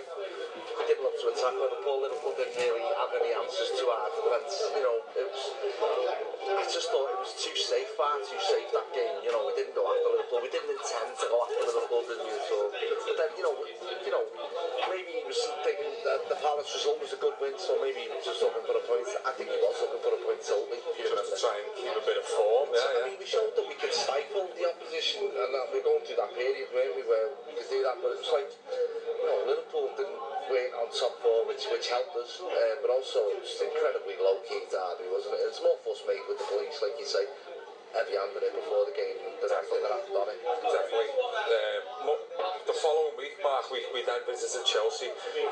This was in the midst of, we won't forget, we'll come back to this, Joe Robles being in the team, or just being taken out of the team.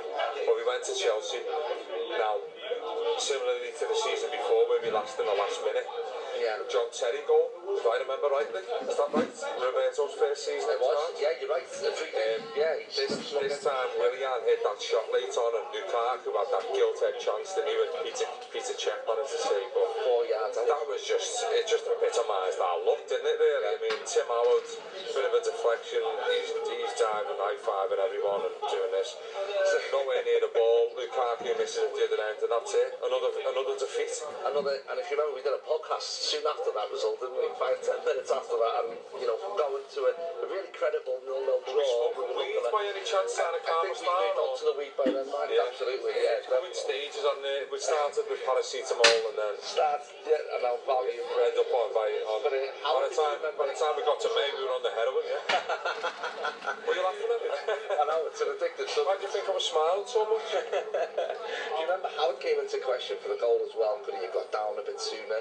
It snuck in, didn't it, on the left-hand post there? You know, would Joe Robles have saved that? I don't know. I think, you know, we were all so... a lot of people thought it was the wrong decision to put Howard in when he did, and maybe we were sort of jumping on that to sort of justify our own thoughts, really. But, you know, it was a game where, you know, a 0-0 would have set us up lovely, wouldn't it? You know, it was great. Definitely would have done after the Palace victory, keeping a clean sheet there. Liverpool, let's be honest, you know, keeping a clean sheet there, another point. Going to Chelsea and putting in a performance and maybe nicking it. But at the other end, then we go and shoot ourselves in the foot. It's very Everton, wasn't it? Very Everton. I agree. And that all happens in the space of a week. So it shows you the emotions that we go through as football fans and as Evertonians, really. Absolutely. Less than I think it was about a week later, we then travelled to Switzerland to play Young Boys. Mark, probably. But absolute unreal performance, wasn't it? Lukaku was unplayable, the perfect hat-trick. Seamus Coleman got on the score sheet that night. All after going behind because was it Harrow, was it? Gilliam Harrow. Harrow looked like an absolute world beater on the night. He looked the part, didn't he, that night? I remember saying, you know, do a player like him up front. But yeah, he looked great, didn't he? The Swiss are not sadly the fans. It was a great atmosphere that night. But let's be honest. honest, as a country, they haven't got much else to shout about, have they? Not much at all, no. They dodge wars and everything, don't they? So, but Everton played fantastic that night, didn't they? There was a real arrogance to our play, real ruthlessness, and, you know, Lukaku just looked $1 million again, and, you know, hat-trick. He could have had about 5 that night, if memory serves. He could have done that. I remember him saying after it, Mark, he was disappointed just to get the 3. Yeah. He was absolute. I think every time we attacked, we looked like scoring that night. It was, you know, Everton were fantastic. Not much to say for Young Boys' defence. It were more focused on attacking us rather than sort of keeping us out. But you know, definitely. But it was a continuation of our. Obviously, we're out of the group now, and this was the qualifiers, and this was the actual, you know, the business end of the Europa League, and to go there in such emphatic style was brilliant. It enhanced that feeling that something was down for us in the Europa. But then typically 3 days later we play Leicester and we drew 2-2, and you know, Naismith scores and we get an own goal. But Jesus Christ, it was painful again, wasn't it, Goodison Park? Tim Allen's absolute worst moment of the season, if you ask me. I mean, he had 100, but I think that one was the worst. Just what was he doing for? I think Cambiasso scored for Leicester. Tim Allen's decision making that day was absolutely atrocious. And just again, you know, it's teams haven't worked hard, have they, to score it hurt us this season, unless they're the same, you know. Just ridiculous result, ridiculous performance. Again, we're sort of scraping the bottom of the barrel, saying that we got it. Upson scored in the dying embers, didn't he? He deflected it in, so we got a point out of it. But you know, like you say, again, another desperate result. Desperate hanging on against the likes of Leicester as well. Yeah. During that point, they looked dead and buried. All fair play to them. You know, I remember speaking to the Leicester fan ahead of that on the actual podcast. Yeah. And they were dead and buried, and he was like, you know, we're a good side, but we just keep getting beat. But then they go to Goodison and get a morale boost and draw. I think that sort of was the catalyst for that. Probably, yeah. If you're going to get a catalyst, you're going to get it against Everton. But anyway, a few days later, we then hosted Young Boys, in the home like Mark, and it's 3-1. It was routine, wasn't it? Lukaku again, that man, with 2 goals and Morales on the night. There's never been a faster or easier way to start your weight loss journey than with PlushCare. PlushCare accepts most insurance plans and gives you online access to board-certified physicians who can prescribe FDA-approved weight loss medications like Wegovy and Zepbound for those who qualify.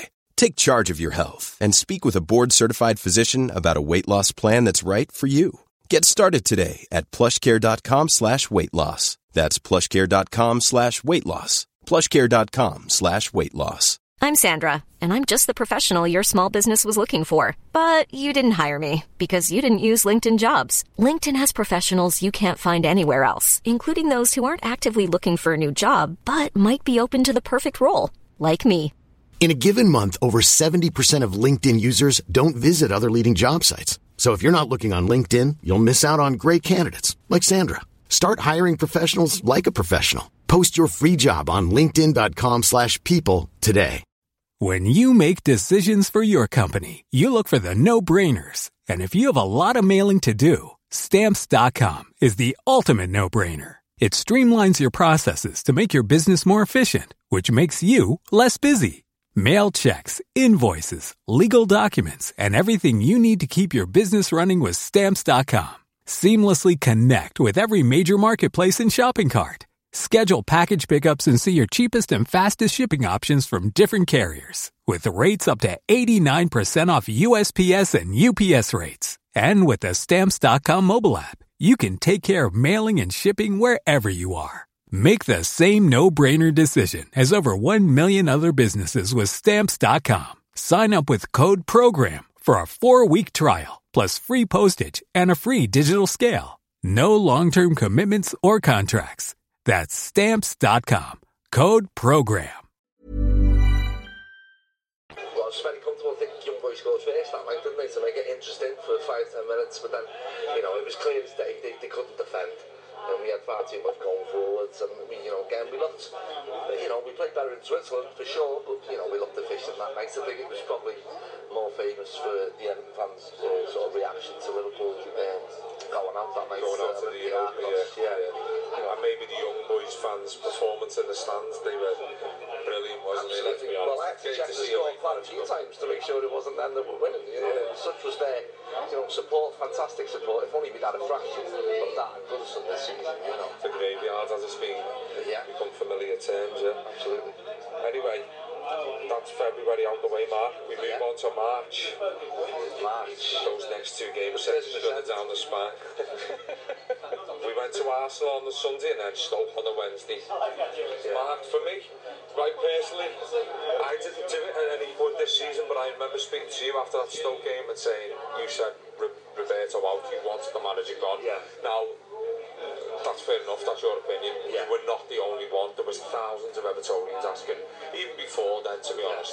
But that Stoke game was shambolic to me. Echoes of the Southampton game. Echoes of, like I said before, the Middlesbrough Walter Smith game. We always have these games, don't we, to signal the end for someone. And that Stoke game was all them games and more atrocious that way, weren't they, given what was at stake. Given we needed. I remember walking up Old Hall Street on that Thursday morning, Mark, and I felt lifeless, absolutely lifeless. To be honest, the panic set in. I couldn't even bring myself to comment on Twitter, do anything. I was just like, I felt weird. I went to work on my own, listening to music, and I remember sitting there thinking, what's going on? Are we going to pick ourselves up from this? How long is it going to go on? Are we going to go down? What would happen to the club if we went down? These thoughts are running through my head on the way to work, and I couldn't even speak to anyone when I got into work. I thought, what's going on?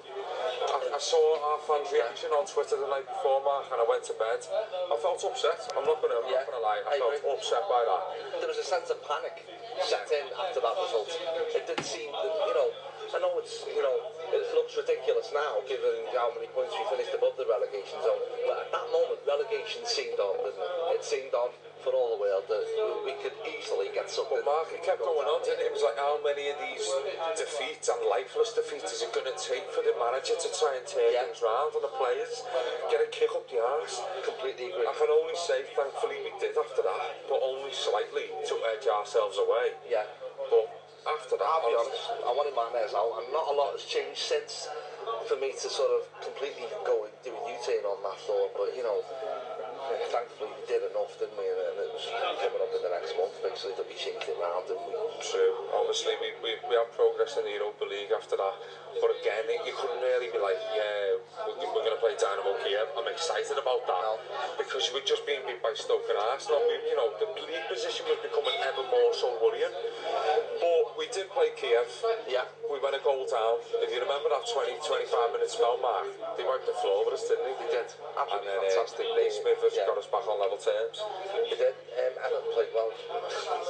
Kiev looked well, didn't they, for the first 20 minutes, like most teams tend to have done a good in the season, but Everton again showed a lot of fight that night, not great quality if you remember, but Everton really dug in and again, given what went after it, maybe that was a little catalyst for us to sort of come away from the relegation zone, because Everton, Kiev, although it didn't show in the second leg so much, they were a decent team to come back from a losing position to win that game. Lukaku didn't score a penalty at the end. Was good for the character of the team, and it certainly helped in the games coming up. Have you just said character? I did. And that was the first time I've said that. I was going to say, we've gone through this without saying character. I'm so sorry. Phenomenal. And also so many superlatives and unique averages. You are a unique supporter. After that, Mark, 3 days later, with these Europa games, the fixtures are coming thick and fast. And they did do. Newcastle at home, we beat them 3-0. To me, it took 5 months to have another result like that. 3-0 where it was. He goes long towards Lukaku. Lukaku with Colaccini behind him. Plays in McCarthy. Chance to shoot. Oh! Yes! McCarthy! With a rare goal for him. But a very, very important one for Everton. McCarthy from the edge of the box drills it home for his first goal of the season. Only his second goal for the club. But my word, it's a big, big goal for Everton. And it's met with huge relief by the Everton fans. ends inside Goodison Park. McCarthy drilling home from the edge of the box. Coleman can't find Kone, although it's given away by Newcastle to Aaron Lennon. Lennon now down the right hand side, puts one into the penalty area, cleared by Newcastle again. And penalty! Penalty, yes! His man, and the referee has said Aaron Lennon's been brought down there by Johan Gudbrand, and that's a penalty to Everton. Everton have had this problem of a penalty taken before this season.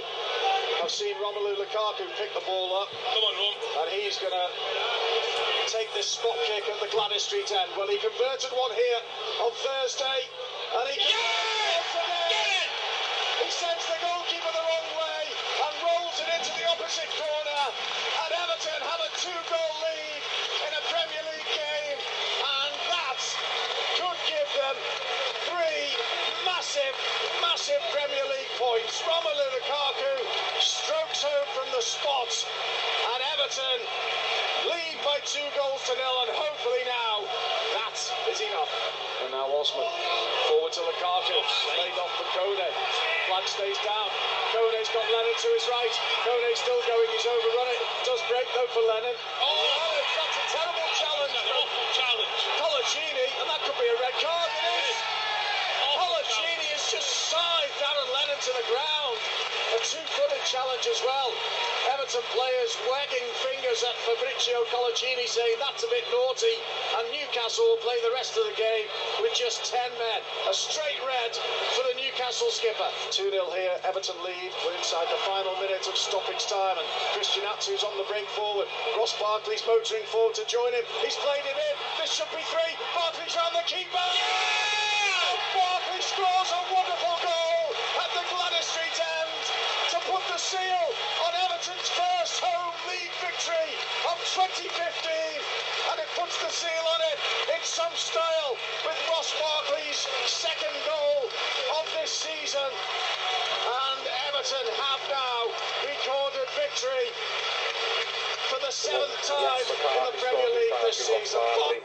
I think back to the Villa game when we beat them 3-0 in September, October time. 5 months, probably 6 months. Jack Yelker in that game played an outrageous 50-yard pass along the ground that completely opened up Newcastle, didn't they? McCarthy shut it down. Fed it into, McCarthy, he run on and fed it. Ross Barkley's got a lovely goal that day, if I remember. On the break, the Gladys Street end, rounded the keeper and stuck it in. Just what he needed, It's just what we needed, Completely agree. But, you get hyped up by that. You beat Kiev, you beat Newcastle, and then you go away to Kiev, Mark. I know it's very sore subject with yourself, your brother. A lot of Evertonians, and I remember watching it that night thinking, this sums up being an Evertonian, but we got beat 5-2 away in Kiev. I don't really want to talk about it much, Mark, because it does me head in, because I know how good we were in Europe. And I know the performance we put in, and I know the difference between the European and the domestic displays from Everton. But to go there in Kiev and capitulate like we did, it was almost like the home side. Whatever they did, it ends up in the back of the net. Well, they had to work. They worked out in about 5 minutes. That all it took was a few lofty balls into the box, and we were struggling. Certainly with Alcaraz, had an absolute nightmare. It didn't help with it. No. Playing like a Sunday league defender, let's be honest. That defeat, Mark, still, it represented our last opportunity to win a trophy this season. I know it wasn't really on it, it was more of a pipe dream, to be honest, but it was getting more and more real. And when it ended in such an abrupt fashion, basically, that defeat, as you're getting older, these club defeats tend to cut deeper. And that one, to be honest, I'll be honest, it sounds pathetic. I'm still fuming over it now. It's almost like, I know stuff was said about maybe John Stones being unwell or not, but I don't know. It's the manner in which you go down. We couldn't wait to put Tim Howard back in with Robles, and he said it was his number one thing. If only he would have applied the same logic to Stones being fit and played him instead of Alcaraz. That's the thing, we could have lost that game 3-2 and still would have gone through. Exactly. Pure Everton style. These fine man. Absolutely whipped. So there's no one, could have got me 3-2, would have been laughing. I remember when I think we 2 level and then Barkley at the post, it was just like, it's just the small margins though, isn't it? That's to fine it. Don't get me wrong, hit the 4th or 5th, whatever it was, the right back or left back hits it, and it's flown in the back of the net, you know what I mean? It's one of them nights where everything it turns to goal, but it was the Mariner, which we went down in the first half, and just so disappointed. Lukaku's good, and we thought, right, settle down, regroup, do this. No, we just absolutely switched off. We just went on it really well, like defensively. No, I like to think that we've learned from our European performances this season, Mark. We were, I'd say, for 90% of it, we were great. We had a swagger about our play, a confidence, assurance. European side feared us, especially with Lukaku leading the line. I thought we'd done well, really well, and we deserve praise for that. And hopefully we'll learn from it and kick on from it. But to go out in that fashion was just such a. It was almost like the piss take, wasn't it? The icing on the cake for the season. It was just gut-wrenching, no other word for it, mate. Just absolutely gut-wrenching to see us get beat by Lens. But like you say, we can't dwell on it because we'll be on the medication yet again. That was in front of nearly 70,000 fans as well, that. Incredible. And then the week later, we play in front of 17,000 fans at QPR and at Loftus Road. You can still hear us here, by the way. I feel like I'm in the middle of Manchester Street. I think we've heard more noise out of Goodison than this Boozer. Oh, this Boozer than Goodison. Sorry, absolutely. But the week after, we travelled to Loftus Road, Mark, and I think that's probably where Aaron Lennon, which we'll come back to later, his performance as a whole, but it's probably where he sort of stamped his mark by getting the winner. Yeah. And obviously QPR were fighting for their lives, and they were probably the better side on the day. I remember watching that game, another Sunday game. Yeah. Another striker bang out of form. He scored against us, Vargas. 2-2 second half. Same as Coleman gave us a great opener in the first half. Vargas brought the home side back into it, but Aaron Lennon nicked the winner. And O'Connor had a hand in both goals, to be fair to that. Leon Osman as well. And if you remember, Coney had a poor game that day, didn't he, as well? But he, like you say, at least he had a game. He had a crucial difference. Yeah. He was played a key role in 2 goals. Lennon's goal was fantastic follow-up play, wasn't it? The ball came out. The keeper parried it, and Lennon followed it up, did he, and scored. I just think he had a wonderful impact, didn't he, for Everton when he came on, when he signed for us. Definitely, and that was obviously the start of our upturn in form, Mark, let's be honest. After all the sort of poor performances and erratic form that we'd seen before us in the previous, say, 7 or 8 months, to come then to the end of March and get a win and run together. We beat QPR, we then beat Southampton at home, and we drew with Swansea, beat Burnley and beat Man United. And that was what winning form, wasn't it, out of nowhere? Exactly, and you think to yourself, if you can keep that through to the end, you might have a top 8 finish on. I don't know, say top 8. Well, a top 8 finish would be an incredible achievement. Yeah, considering the fact that we've been down in the 13th, 14th position at some times, and really couldn't buy a win throughout the season. It seemed damn his limitation, though, given what had gone before. It was ridiculous the way we blew away the threat of relegation with a title sort of winning run of form, if you like. Something like 4 wins out of 5, wasn't it? That we reeled together just when we needed it. Made me feel ridiculous about thinking relegation was on. But it was typical Everton, really. They had you panicking and then they had you relaxed, don't they, straight after it. Mad. But Everton played. The Man United game was fantastic, wasn't it? It showed you what we were capable of as a team. But that was a continuation of our form, wasn't it? I mean, again, we went to Swansea. Lennon got the goal, the opener, and they came back into it with a bit of a contentious penalty decision. But we were still, it was an upturn in form for us. We beat QPR, we beat Southampton. We'd gone to Swansea and got a point. Burnley at home, Manala scored, and we all know the Barkley penalty debacle again, which we won't dwell on, but we'll come back to later on. But Jesus Christ, it was like, we've got a bit of form going here, let's follow it through. The United game was like, why haven't we played like this all season? They almost had echoes of that Arsenal game, second game of the season, Mark, when we were 2-0 up at half time, we were all guns blazing, then we capitulated. But in the Man United game, United saw a lot of possession, we succumbed to their possession. Roberto obviously changed his approach, but why hasn't he done that? Why hasn't he been more adapted and a bit more flexible throughout the season rather than being so rigid and stubborn in his approach? That's what makes fans like you lose your head. I completely agree, and there's not much here to lose now. But also that United game showed that we still had it as a team, didn't we? A lot of people made too much of the United possession. It was a deliberate ploy by Martinez to let United have possession.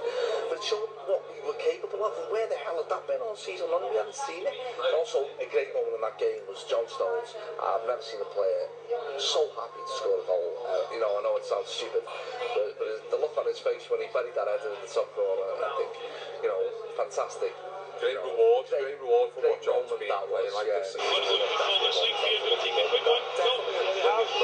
played short by Manchester United. An opportunity for Mata now to put the ball into the penalty area. He does so, and it's headed away comfortably enough by Seamus Coleman. Away by Everton, and they're on the break here, down the right. Coleman. Ball back in towards Lukaku. A break from McCarthy. McCarthy still has it.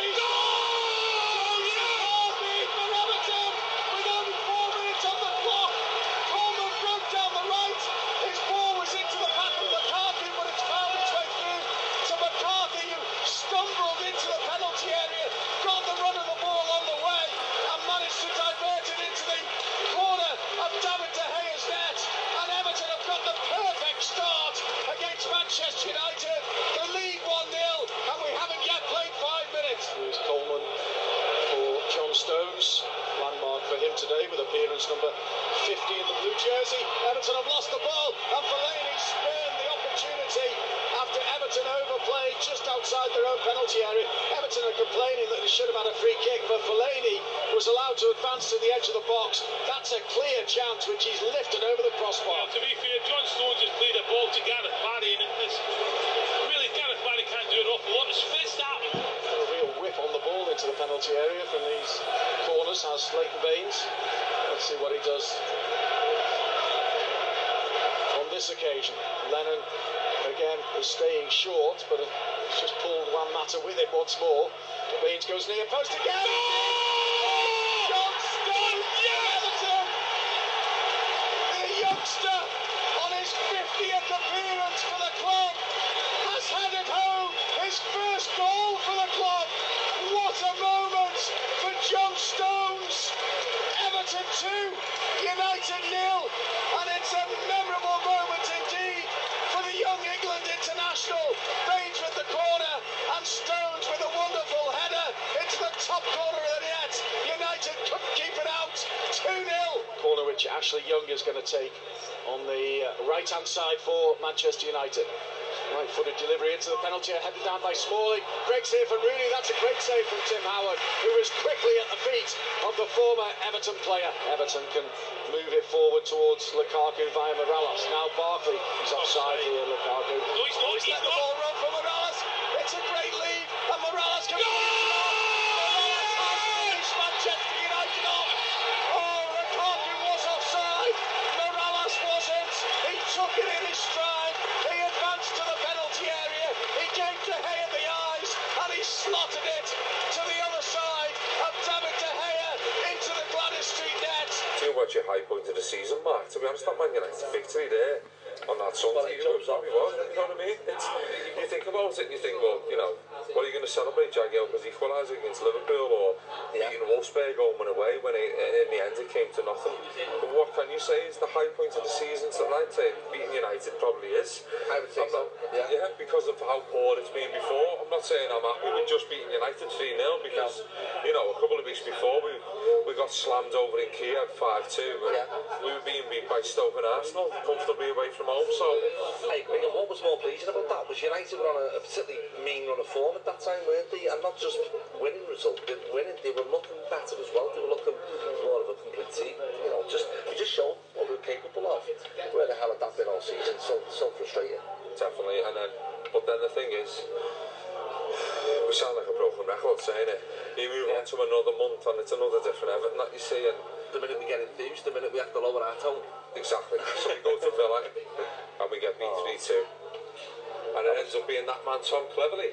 Fair to him, it was a fantastic goal. It was, he broke, didn't he, and went one-on-one with Howard and smashed it into the top corner. That was a game that I felt like we got beat 5-0 when I walked out of that ground. I think to lose to someone like Tim Sherwood, such an obvious, arrogant get. To be honest, I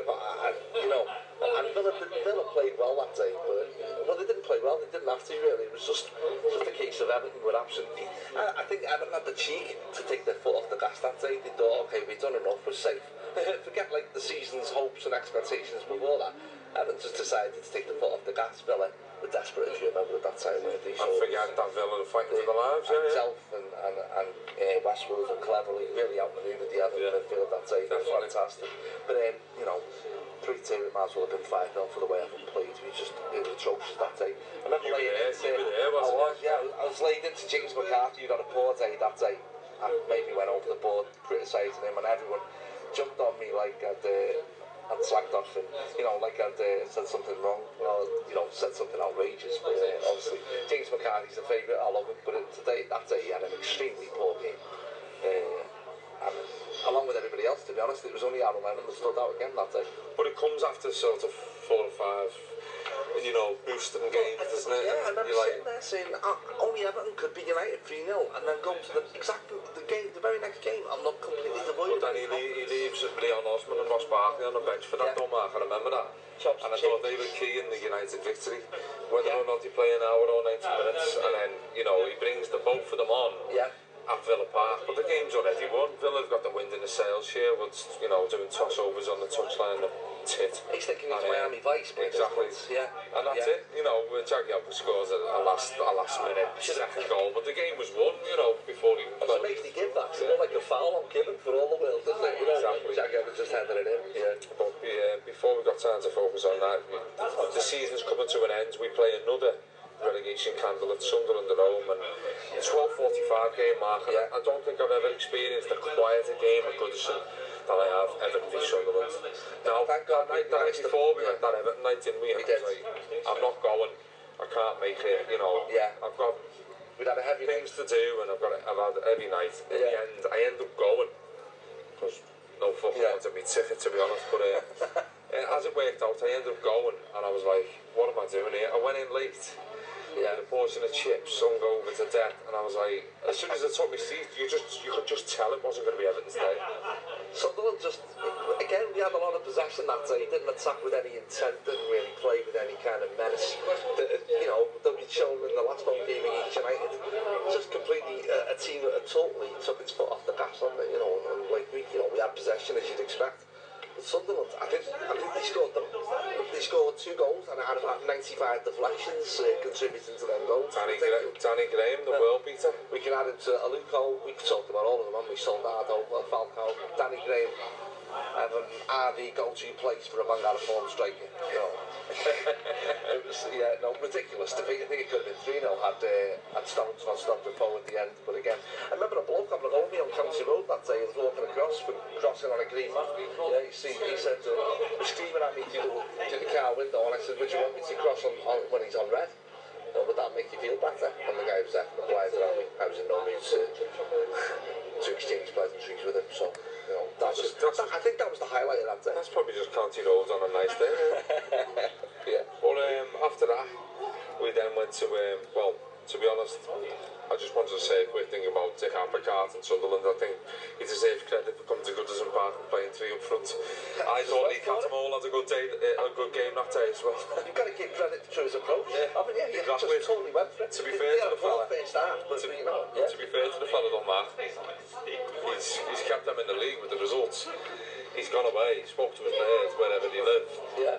He's been offered the deal for another year, and he said, "We can spend 50 million this summer, so I'll take that job myself." A year away from your bed, 50 million to spend. What wouldn't you want to do? I know. Do you think Martinez fancies going away, leaving his missus for a bit, so he can get 50 million to spend? Yeah. But come back with an head like you. Absolutely. It really went unnoticed, didn't it? The job I've done at Sunderland, fantastic job. Yeah, fair play to you. I just remember when they were shooting towards the Gladys Street end in the first half. I was thinking they had Conor Wickham, Danny Graham, Jermaine Defoe. I thought, to be fair to the fella, you know what I mean? He's come in, he can't say he's going to try and nick a 1-0 here by playing 1 up top and 5 in midfield. He went for it. Just totally went for it. And he went for it. They're always going to be erratic Sunderland, but he kept him in the league. Yeah. Anyway, week after that, we travelled to West Ham. Yeah. Probably our our best away ground, I think isn't it, Mark? if you ask Everton fans, it's their favourite away ground. It's fantastic. We just love it, don't we? I think we've got an outrageous record at West Ham. I think we've won 8 out of 9 away games there. They must absolutely hate us coming. It always seems to be 2-1 as well, doesn't it? Or 3. You know, both teams to score, yeah. Lukaku scored absolute limbs in the away end that day, do you remember? Well, let's not, you know, we went a goal behind with Stuart down, and that was bound to happen, wasn't it? Leon Osman's goal, Mark, that was brilliant, wasn't it? Well, Allardyce was absolutely swooning over that goal at the end, and he was right there. It was a fantastic goal, wasn't it? Brilliant take. Chest on it, you know, not many players can score that goal. It took on his chest and swiveled, didn't he? And it was in the back of the net. So because it's Leon Osman and he's little, and he just... The goal sort of, let's be honest, it didn't sort of mean anything, did it? I mean, it's an equaliser, every goal means something, but... Yeah.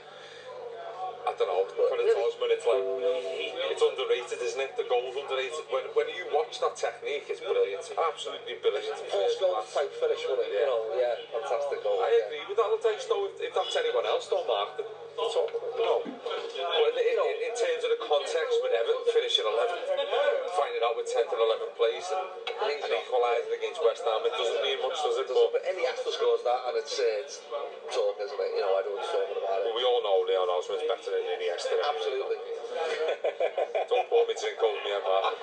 Lukaku scored the last minute there, and obviously that was a nice celebratory moment for our fans, because they all love a good toss over in the stands, let's be honest. McGeady coming on and doing a Van der Weyden, sticking a great ball in for Lukaku, wasn't it? I'd still let him go to Celtic on a free, to be honest, even after that. Would that even pay Celtic a few quid to take him, to be honest? Should we hire a minibus to that? I think we could do. We could have a night out in Glasgow as well while we're up there, yeah. Definitely. But no, it was just one of them random moments, wasn't it, where a player who hasn't played all season comes on and does a moment of magic, puts a great ball in, to be fair, which is his job. Definitely. And Lukaku got his job and stuff in the back of the net. Yeah. So after that, Mark, we had one game left, and then we obviously played Tottenham at home, and we finished the season with a whimper, didn't we? An absolute whimper. If ever there was a more apt end to the season that summed up the whole season, it was Tottenham at home, wasn't it? It would be Harry Kane scoring at Goodison Park, and half the ground leaving before the lap of honour, or lap of dishonour. I think there was about 11 people left when the players went round, wasn't there? I think that's being generous. They were all just waiting for your autograph, weren't they, Mark? Your Twitter fan club, no? It was disappointing, wasn't it? You know, left everybody flat, like the whole season had, really, to be honest. It was an apt ending. Yeah, Harry Kane, I think, deflected in, a flick header. As memory serves me right, but I've tried to wipe most of it out with alcohol, to be honest. it's not worked, but most of it's gone, thankfully. There's only so much you can drink, hasn't Evertonian? I'm now starting to remember the marriage to my ex-wife more clearly, so maybe I need to start thinking about our season more. So there you go, that's our season review. I know we've waffled on, but we've tried to... Initially I said we wouldn't talk about every game individually, but we thought we would. Yeah. Done just over an hour there, so what we'll do is we'll have another break, and then we'll come back and then we'll discuss the key moments from the season and things that have gone on off the pitch as well. And let's see if we remember everything, Mark. It's an awful lot to discuss still, so okay. Cheers. Back in a second.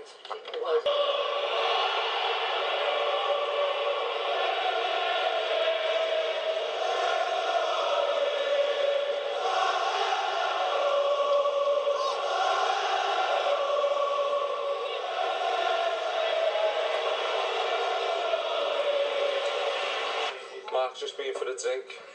He's been to make a few phone calls to see if Elstone's been sacked. Yeah, all I got from it was that I'm on the sofa tonight, basically, when I get it. From Elstone, all you heard.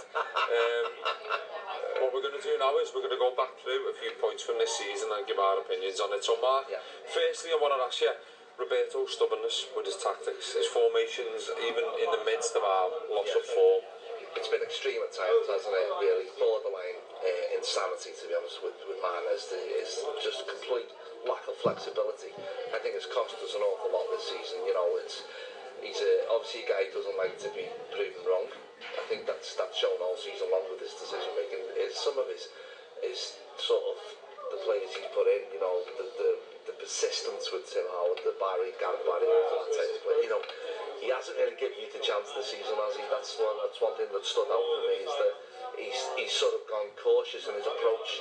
He thinks, you know, that reckless abandon that we should have played with last season has gone. It's been replaced, you know, by sort of worry and caution, hasn't it? You know, we just looked a complete shadow, and I don't know what. I think it stems from pre-season personally. The whole mess starts from when he went on a jolly up to Brazil without so much the pre-season. I know I've said that before, but I honestly think it stems from then. I don't know whether we had too good a sounds stupid, doesn't it? But you know, did we have too good a season last season that you think he didn't need that much? Maybe, I don't know. Maybe he got a bit ahead of himself. I think so, maybe. But you know, we certainly entered the season with not enough strength and depth. It wasn't the Lukaku sign. It wasn't the be all for me. We needed a lot more. But I just think his stubbornness, lack of, you know, the Hibbert left back situation, it's things like that have drove fans mad all season long. And you know. Yeah, and I'm sure that a lot of our fans would echo your thoughts, Mark. For me personally, I think I see a lot of what you've just said there in terms of his stubbornness with his tactics, his sticking with his favourites. But for me, he doesn't help himself with the comments he makes. No. I see every week in, week out, fans are like, what games have you been watching there? It's absolutely ridiculous, some of it. I know. And yeah, I'm all for, you know, the first season, phenomenal this and amazing that, and character and unique. And we can all use these sorts of terms in our jobs and in our lives, but it doesn't wash with Evertonians. And, you know, we're not soft, we're all adults here, we're all human beings. We can see what's happening before us. And to me, at times this season, it looked like it was falling away. It was falling apart.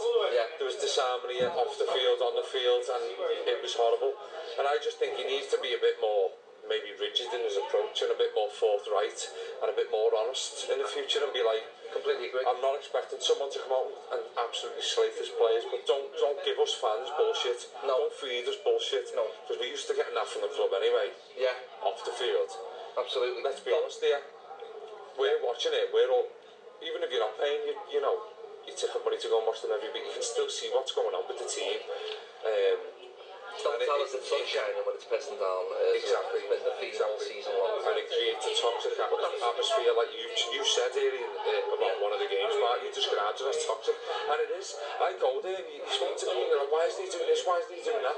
It's just questions. There's no answers, and it's like, I'm the manager. I'm going to do this. But at times this season, it just needed a bit of a flick of a switch. Yeah. A bit of a change. Two up front. Sort of. Yeah. I'm not trying to say drastic changes, but try something different and sort of approach it in a different way to see whether something works out. Yeah. Experiment rather than just sticking to what maybe you may have done in the year before, or when you were at Wigan, or what you've been brought up to do. You know, you have to adapt to the surroundings. It's an ever-changing world. Adapt to different situations, don't they? And all good players, you know, it's an ever-changing world, and we have to adapt and we have to evolve as a club. And I just think this season we went a bit stale, we went a bit dry. I think clubs worked us out, Mark. Players worked us out. Our players ran out of ideas. There was disharmony behind the scenes, and it all came together as one. The fans got pissed off, and that was it. We had a good run in Europe, but domestically we were shocking.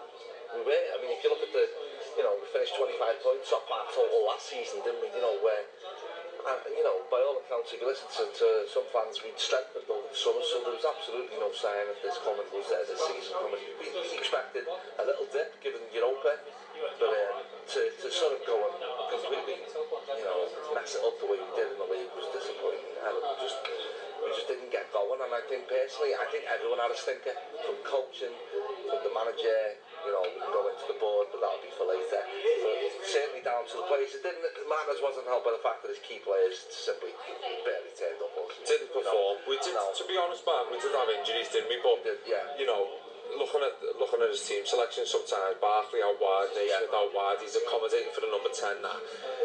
We can't accommodate for Christian Atsu. It didn't work out, let's be honest. Gareth Barry looked out of his depth on numerous occasions this season. Jagielka, as we talked about before, Mark, for about 6 months of the season, he was awful. Absolutely awful. He turned it round, fair play, and I love Jagielka, and he got played of the season because he turned it round, but Everton had to turn it round.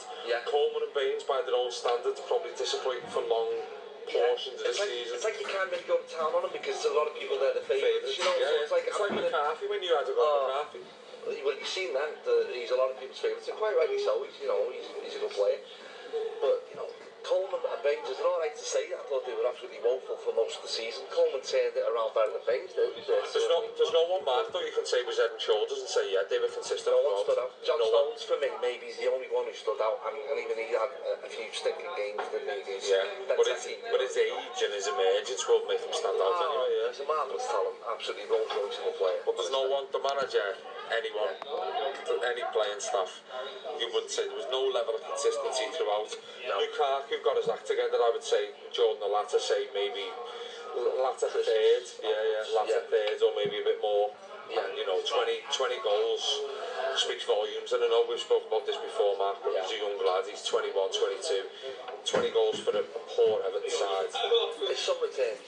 20 and 41 games, which 1 and 2 for a team like that. Lukaku really stepped up after Christmas, didn't he? He thought he stepped up to the plate when we needed someone to. He showed his class. He scored a couple of vital goals, didn't he? I know in the cup they didn't come so much, but he was one player that really stood up when we needed it. I thought Lukaku, over the year, that time he done well. Definitely. And what about there's a couple of other pointers, Mark, from the season. Obviously we went through the games, but we haven't gone through the action of things, what happens in between. Martinez apparently fell out with Samuel Eto'o, Sylvain Distin. Well, I think it was Graham Jones, but Sylvain Distin was the rumour. But what do you make of that? I mean, they're senior players, absolutely, very vastly experienced players. Is that a clash of personalities? I think so, or a clash of maybe Martinez's stubbornness maybe coming into play here off the pitch. I don't know what went on, to be honest, but it's clear now. There was a massive problem given the games Eto'o and Distin started after them rows. We don't know if they've got frustrated with Martinez, but certainly they're influential figures in the dressing room, aren't they? Particularly with young players. Distin's usually experienced. Eto'o is a world name. Well, we don't know what kind of impact these are. Let's be open and honest about it, Mark. We've both heard various things. I mean, the fallout with Distin is apparently he got sent home from training and called a disgrace. Graham Jones apparently nearly had a fight with him. That's rumours I've heard. It's not the best team bonding exercise you'll have. Samuel Eto'o apparently went round the younger members of the squad and said, this manager is not what you need, he's gonna ruin your career. I know the rumours have said he wanted to play every week, and if he didn't get guarantees about playing every week, even though he's an old man, to be fair, you would have thought he would have enjoyed, a few nights in a Malmaison, putting his feet up, but nothing else. Apparently he said that, and then he went off to Italy. There's far too much mystery around what really went on, but the proof's in the pudding. They didn't start a game, they barely featured, didn't they, after their incidents or perceived incidents, and that tells you everything you need to know. There was obviously a major problem with Distin and Eto'o. That's why Eto'o got shipped off, and Distin got a sort of token gesture against Tottenham in the last game of the season, didn't he, to come on and say to that, and that was about it. And I don't think, to be honest, Samuel Eto'o played for a blink of an eye compared to Sylvain Distin, so I'd like to focus on Distin, Mark. What's your opinion on it, just as a good buy? Distin, a decent player. I wouldn't go overboard like some blues do, saying he's he was a good player. For me, he was always a poor man's Lescott for me. I loved Lescott when he was playing for Everton. Distin was an able deputy, that's what I'll say. Nothing spectacular. A few horror moments along the way, particularly at United a few years back, I remember.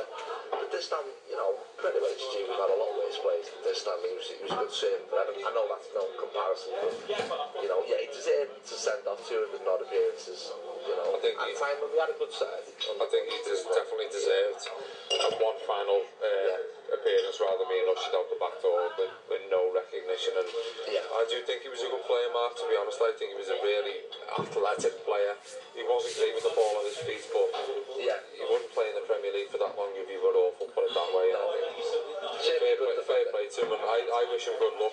So on this, then I think, obviously he had our hearts in our mouths during his 5 or 6 years in the club. But what centre-half didn't? That's what I'm going to say. So won't dwell on it much, but all credit to you, Distan, and good luck in the rest of your career. You have one. Samuel Eto'o doesn't give a fuck what I'm saying anyway. He's laughing his head off at Sampdoria with a big smile on his face. He's doing numerous R&B. It's almost like the smiling assassin to Samuel Eto'o from what you've heard, isn't it? Absolutely. I can imagine him telling the young players in that mixed coat as well. You know, this fella's not good for you, and of course they're going to listen to Cribs. Incredible. Yeah. Anyway, some other pointers from the season, injuries, Mark. Tony Hibbert, does he still exist? Not for me, he doesn't, but he certainly still. No, I think under 10 appearances all season, Tony Hibbert.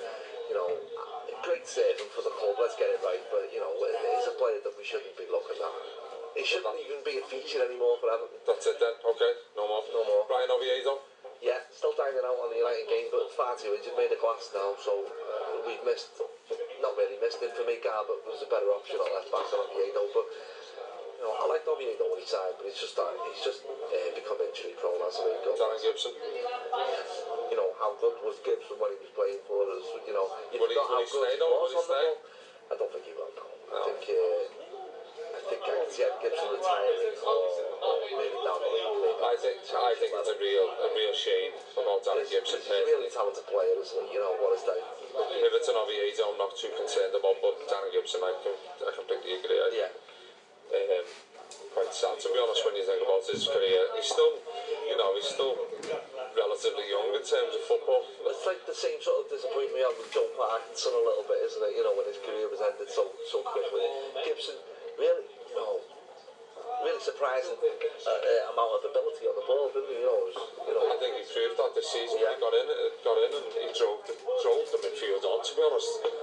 You know, I agree, yeah. You can see how each different midfielder offers something different, but a couple of other pointers, Mark. Yeah. Aaron Lennon. Oh, yeah. He was a real shining light for me, Aaron Lennon, of the season, and, you know, disappointment. Lennon's attitude, I thought, in a team that was at war with itself, I thought Lennon's attitude was first class. I thought he came in, he wanted to do well, he wanted to make an impression, and he showed in his performances, didn't he? You know, his energy, and not only defending, but, you know, the amount of attacks that, you know, certainly Newcastle at home, he was always looking to get on the ball and hurt teams, wasn't he? You know, that penalty when you know, again, against Newcastle, it was fantastic that day, you know. Yeah, Lennon, I really hope to see Lennon back, but I think he wants to come back, doesn't he? Well, there's talk that he wants, you know, he wants to do everything he can to get back here, but, you know, obviously it's Premier League football and agents and transfer fees. And Everton. Yeah. So, I think, especially with signing cleverly lately, they could get Lennon in, they're two smart moves then.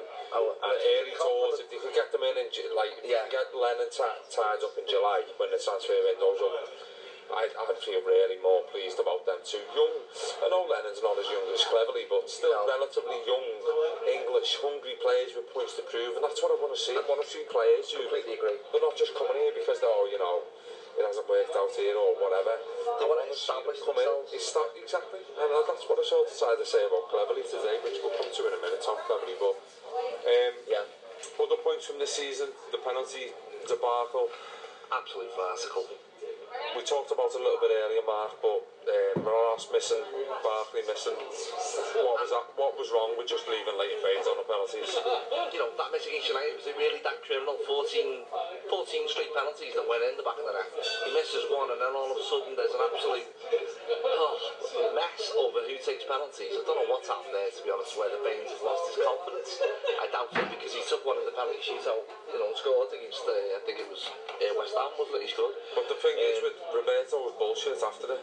And it doesn't wash again. No. It's like, what are you trying to say? Yeah? Say it's fine when it's not. There was clearly something wrong there, wasn't there, with Morales? Definitely. It was mutiny, to be honest with you. When you hear about Naismith trying to grab the chokehold in the tunnel after it, you think, well, you'd expect nothing else from your teammates, though. You've done that for having 11-a-side football team. You'd expect nothing else, you know. Well, it ultimately cost us 3 points in that game, didn't it? You know, ridiculous. Sacrificed the top half finish for that, man. We could have finished 8. Yeah, no, it's still embarrassing that, to be honest. So, obviously, this season, bit of a write-off, Mark. Yeah. We've gone through an awful lot of stuff there in the last hour and a half. Yeah. What would you change ahead of next season in terms of on-field matters. I'm glad you said that, because I could do a whole podcast on watching that. I don't know, you could, and you know, I've got to get over it now, so. No, on the field, I just think we need a lot more energy into the team. We need a lot more pace. I think Aaron Lennon, Delafoe's rumoured to be close to coming back. I'll be absolutely made up if that happens, to be honest. But I think for all Delafoe's faults, we missed him this season badly. We just need a lot more, to be honest, more brave signings. We need more pace in the team. We need more youthful, exuberance players like Tom Cleverley, who think, you know, who can play at the highest level, but haven't quite managed to get there. And I think that, you know, we need players like that who want to make a can't get my words out whatsoever, but want to prove themselves at Goodson Park, you know. So we need players like that, hungry players. Can you see Delafoe happening? I don't know. If you listen to Twitter, we were signing Xavi last season, if you listen to Twitter, but it's obviously rubbish. I don't know. Delafoe certainly didn't get a look in at Sevilla. Christmas onwards. I just think some players fit perfectly, don't they, at certain clubs, and Delafoe certainly took to us, and we took to him. I think it'd be great for everyone. Do we need him, because we've got McGeady? I'm not going to dignify that with an answer. Honestly, I can't see it happening. I'd love to see Delafoe coming back. I can't see it happening now. I hope it does. As a prediction, I just can't see it happening, but I'd love it. Yeah. I'd absolutely love it, because I just love the way he embraces football and the way he had us on the end of our seats. And not only him, you know, don't forget, Gareth Barry hit the ground running when he came in on loan. Romelu Lukaku did. That season was phenomenal, as Roberto says, yeah. But we need that back again, to be honest. Delafoe was a big part of that. Is there a reason why Delafoe's not getting a regular spot? I mean, well, there obviously is, yeah. Obviously Barcelona, yeah, but I think Unai Emery, he's not a soft manager, and he's not someone who's going to suffer fools, is he? So I think maybe Delafoe needs to work on his delivery and his attitude. Maybe I don't know. He certainly didn't show any attitude problems at Everton. But maybe he needs to get his head down and work hard if he's going to be a top player. He's obviously got the talent. Yeah. 100%, yeah. It's just how much it costs, but I don't know, there's talk about coming back on loan even for another season, whether that brings his price tag down again, because he'll have another less contract, you know what I mean, and another year's less contract, but we'll see. It's obviously a silly season, Tom Cleverley. Yeah. Again, it's underwhelming. I can't sit here and say it's a great signing and I'm made up with it. I'm over the moon. It's a signing, like I said before. Tom Cleverley is going to be eager to establish himself. He's just got back into the England setup last week. That's good for us. And I think Cleverley has certainly got the talent. It's just whether he can show it in an share. I certainly hope he does. I disagree totally with people slating him before he's even kicked the ball. We've had players like that where we haven't expected much. Kevin Campbell, being one where he turned up and set the world alight. Tom Cleverley isn't super Kev, but he could have, he could have a great impact on us, and we've got to give the lad every chance. We've got to get behind him with supporters. Well, I think there's no other option, though, is there? You can't not get behind the lad. I mean, I've tried to say that today myself, and I've seen comments of people saying he's not good enough, and that's fair enough. And as I say before, everyone's entitled to an opinion, but I think everyone, I'd like to think I watch as much Premier League football as the next man. Yeah. And I think a lot of people are maybe basing their opinions on Match of the Day and what they've maybe seen or not seen, perception. And I spoke to a United fan there this afternoon, and I'll publish his views on Twitter probably tomorrow, and he said a few things quite mixed about him. But to be honest, I just think the lad's coming into, a decent age, and still relatively young, 25. If you look at the rest of our midfield, Mo Besic, Ross Barkley, James McCarthy, Gibson and Barry, maybe not going to be around for much longer. It's the right kind of signing, isn't it? Exactly. I know we've signed the likes of Tim Howard and Phil Neville and what have you from United in the past, and we pick up their reserves, but I just think the move's right, a right fit for him. He needs to come in and prove himself, and I'd like to think he's trying to prove himself at Villa. He knew he could probably get a better club than Villa. With all due respect, I remember when they thought they were going to get Moyes as well a few years ago. I know, I remember Villa, to be honest. I do. I've had a problem with Villa. I was going to try and be nice there. I've had a problem since Ashley Young scored in the 95th minute. I've hated them since then. Massive club, aren't they? To be fair to them, they're like us. They get the big fan base. He cleverly said all the right things and probably put in the right performances, and probably had a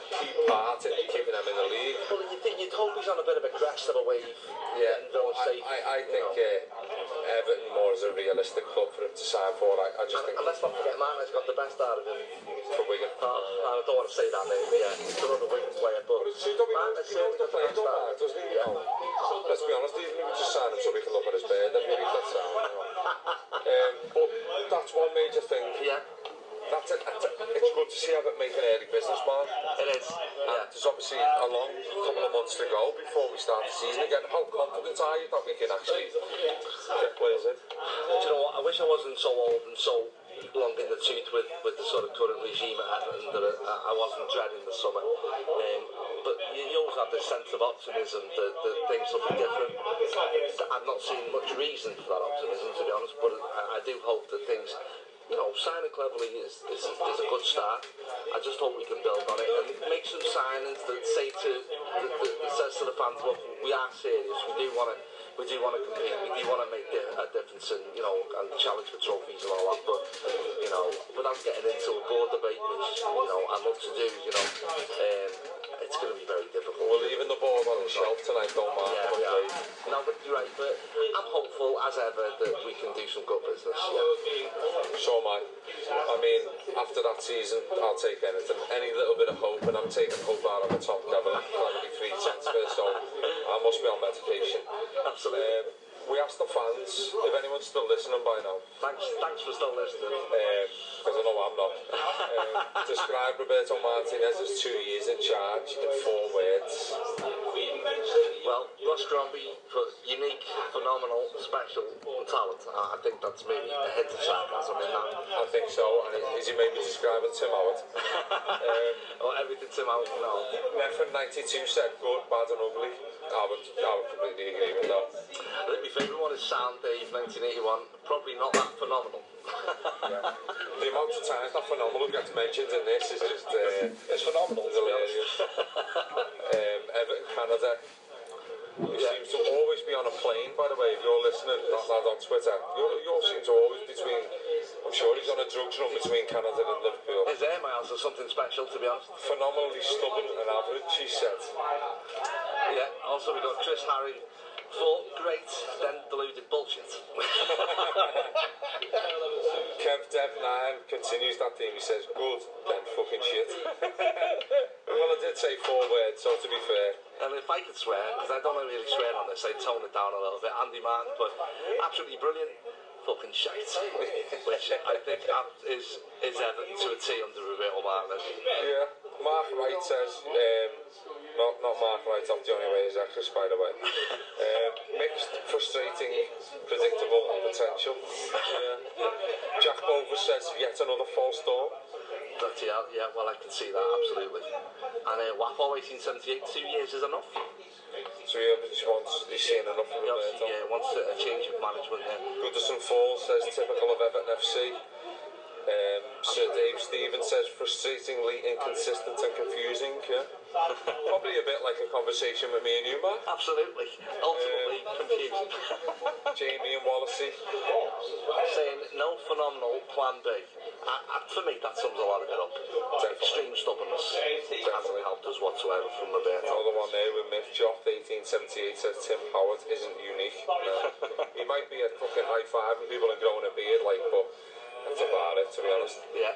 Even Tim Howard's wonder save against Southampton, which got a lot of plaudits, was from him being in a phenomenally bad position to start with. You just said phenomenal.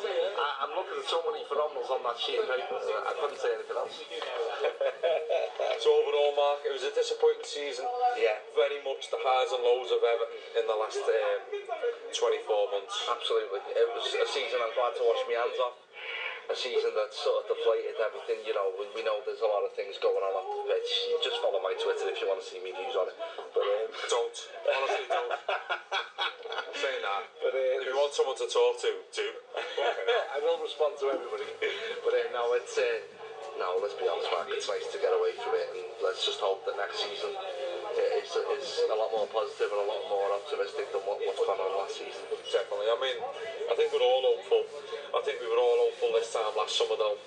and it's unfortunately fell away. Now people have laid the blame on Europa League, lack of signings, the board, Roberto being stubborn. There's a concoction of sort of people finger pointing and blaming. I think a whole mix of that is probably, you can touch on all of that really. The manager has been stubborn off field, there's issues, his top players haven't performed, and maybe the expectations level went up, and Europe obviously.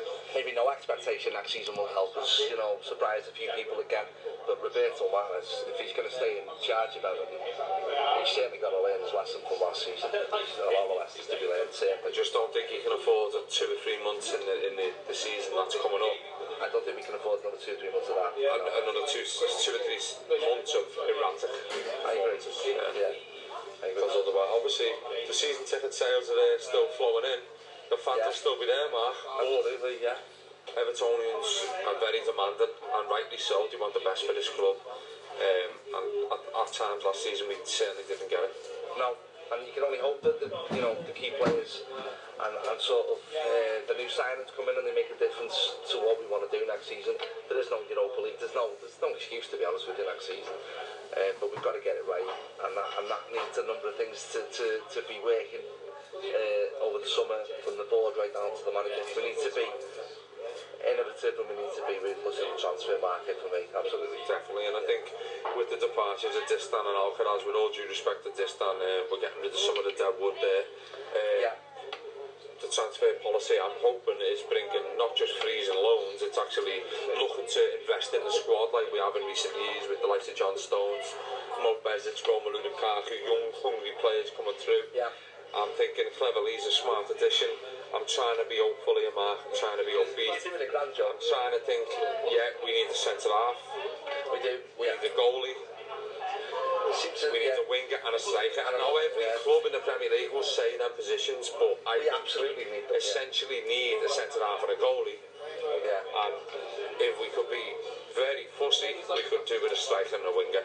I agree completely. Let's just hope that we get them. Let's just hope that he's working on a few deals to improve the squad, because I think for his own future that he needs that as well, as much as for our own sanity. We can't go into another season. I just hope we're not sitting here, Mark, in October, November saying, we're waiting for Pienaar or Osman or McGeady to come back from injury, because they'll be like a new signing. We do not want to be saying that. It's been saying that for far too long as it is. Rob, we may as well stress this out for 2 hours now, Mark, so if anyone's listened to this, thanks so much for this long listening. We'd just like to say thanks for everyone for listening this season. You can find us on SoundCloud, Everton Fan Focus, iTunes, search Everton Fan Focus. This is obviously an association with EvertonHeartWay.com, so you can find us on there. Mark, there was one last thing I wanted to talk to you about for the last 10 minutes, is the Echo podcast that was recently released. A lot of us made it. I went to the meeting, like yourself was there, and I was made up from our point of view that as fans that we got our point across to the Echo. There was no pussyfooting around the issue. There was no niceties, to be honest with you. It was civil, but that was about it. I think Evertonians told the Echo straight about the absolutely scandalous coverage of everything, the apathy towards not questioning the board. They openly said they went after Peter Johnson with a record. For me, this board's record is 10 times worse than his. They didn't. I thought we got our points across, but I'm not sure what much difference it made to the overall thinking of the Echo and all that. And I think, given their coverage after that, it shows that possibly they're not returning. I don't know why they're not returning. I don't know why they fancy getting in bed with the club when they'd rather, they can see what we can see, that this club deserves a hell of a lot better than what's going on. I just hope that, we've made strides in getting the meeting. I certainly don't think that it's only been held back in that meeting. We did ourselves justice. So, sorry, I'll start breathing in a minute. But I wanted to have you say, Mark. Such an emotion. It's such a subject for me at the moment that I think that Everton don't get a fair representation, certainly in the local media. Just, Liverpool were questioned, Liverpool's owners were questioned after they went out to Villa in the Cup. And, oh my word, Liverpool's owners are developing Anfield, they've invested millions into the squad, and yet our owners who've absolutely not done anything. 3 failed ground moves, not improved goods, not done a thing to move us on as a football club. If you want to thank Bill Kenwright for you might as well thank Rupert Murdoch, because that's where the money came from. I just think, as a board, they've done nothing, and the Echo's apathy hasn't helped the Everton fan base, and that a lot of people still think that nothing is wrong with us. I think, personally, Mark, I went, obviously I wasn't invited, but I went on behalf of someone else. Yeah. You were personally invited. I've seen a lot of shit, to be honest, directed towards you in recent weeks, and I think it was unjust. There's a lot of Everton fan sites that went there, a lot of people who kept their mouths shut, a lot of people who actually were outspoken. I said one or two things, but my overall opinion is of it, we're in any better place after this Echo meeting than we were before it, which is unfortunate. Obviously, there was dialogue with the Echo about inviting people down there and the recording of it and what have you. They've released it and they've tried to provide balance to that. That's fair enough. They can do what they want in terms of editorial. There was no signatures, there was no agreements in place. But I find it's a continuation of bullshit with the Liverpool Echo. We'll carry on doing our own thing, as I'm sure only any other Evertonians and fan sites, fan groups, people who write, people who air their opinions will do. At the moment, there's a lot. It's a hot topic. It's a hot topic. It is. But I just think Evertonians can't rely on the Liverpool Echo for any sort of reporting towards anything critical towards Everton. Completely. No matter how much what they said, Dave Prentice, Greg O'Keefe, fair enough for them for inviting us down.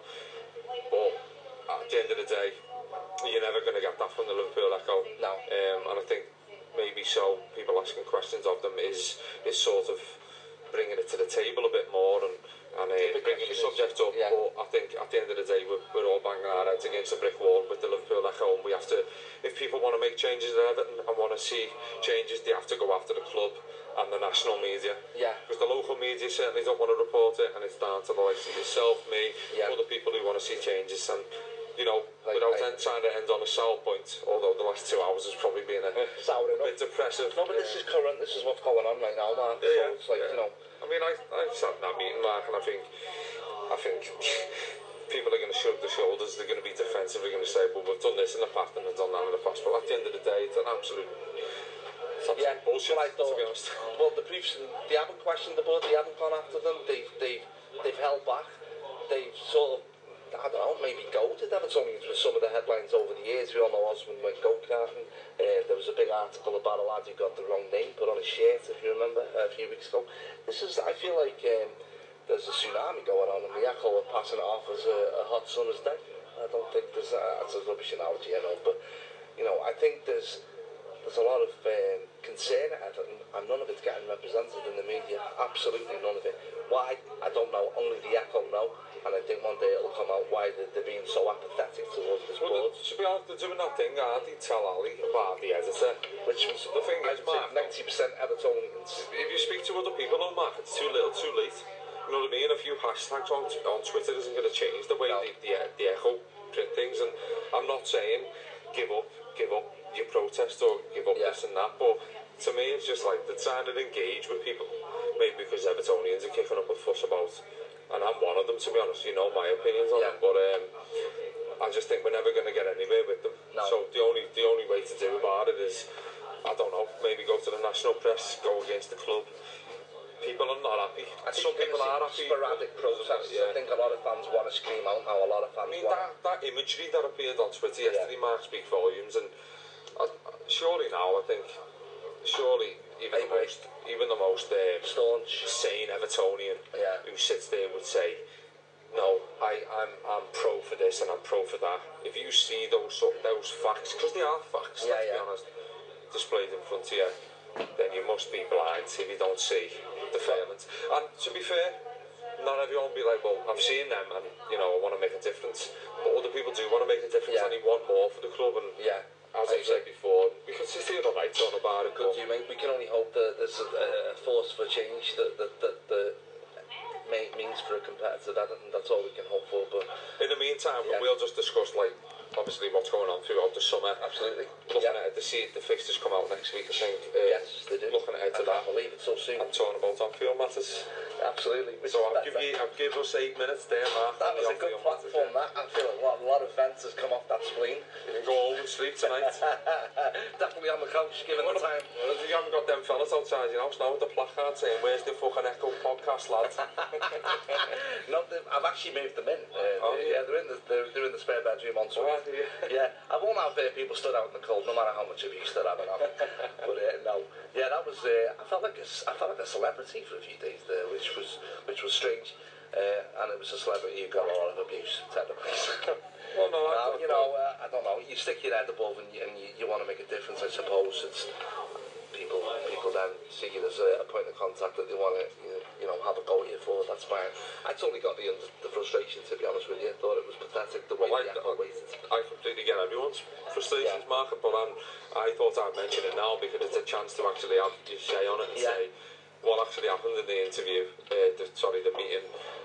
What's happened since, and what could maybe happen in the future. And I think you've got every right on Twitter. You may not have that opportunity to sort of state your views over a tweet, whereas other people are saying, what about this, what about that? But at the end of the day, we all knew in that Echo meeting what it was going to be like, what it was going to turn out to be, and it's not going to answer all the questions because the Echo have not answered any questions over the past 10-15 years about Everton.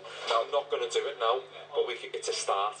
Yeah, I'm hoping it's a start that we can sort of enter dialogue, and people who've maybe put their views across before me, I'm just, as I say, I'm jumping on board. I'm not taking any credit for anything, and neither are you. No, absolutely not. It's a start, and to be involved in it is a real eye-opener. So yeah, let's hope that we get what Everton Football Club and its fans deserve, and that is an Everton that is competitive, and owners who want to take the club in the right direction and make us, the best that we can be.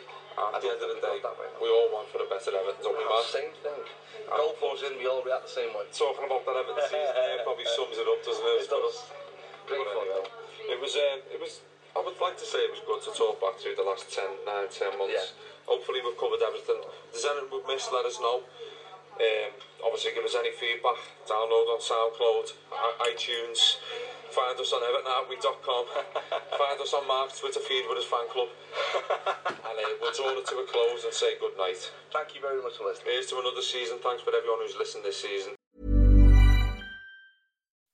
When you make decisions for your company, you look for the no-brainers. If you have a lot of mailing to do, Stamps.com is the ultimate no-brainer. Use the Stamps.com mobile app to mail everything you need to keep your business running with up to 89% off USPS and UPS. Make the same no-brainer decision as over 1 million other businesses with Stamps.com. Use code PROGRAM for a special offer. That's Stamps.com, code PROGRAM.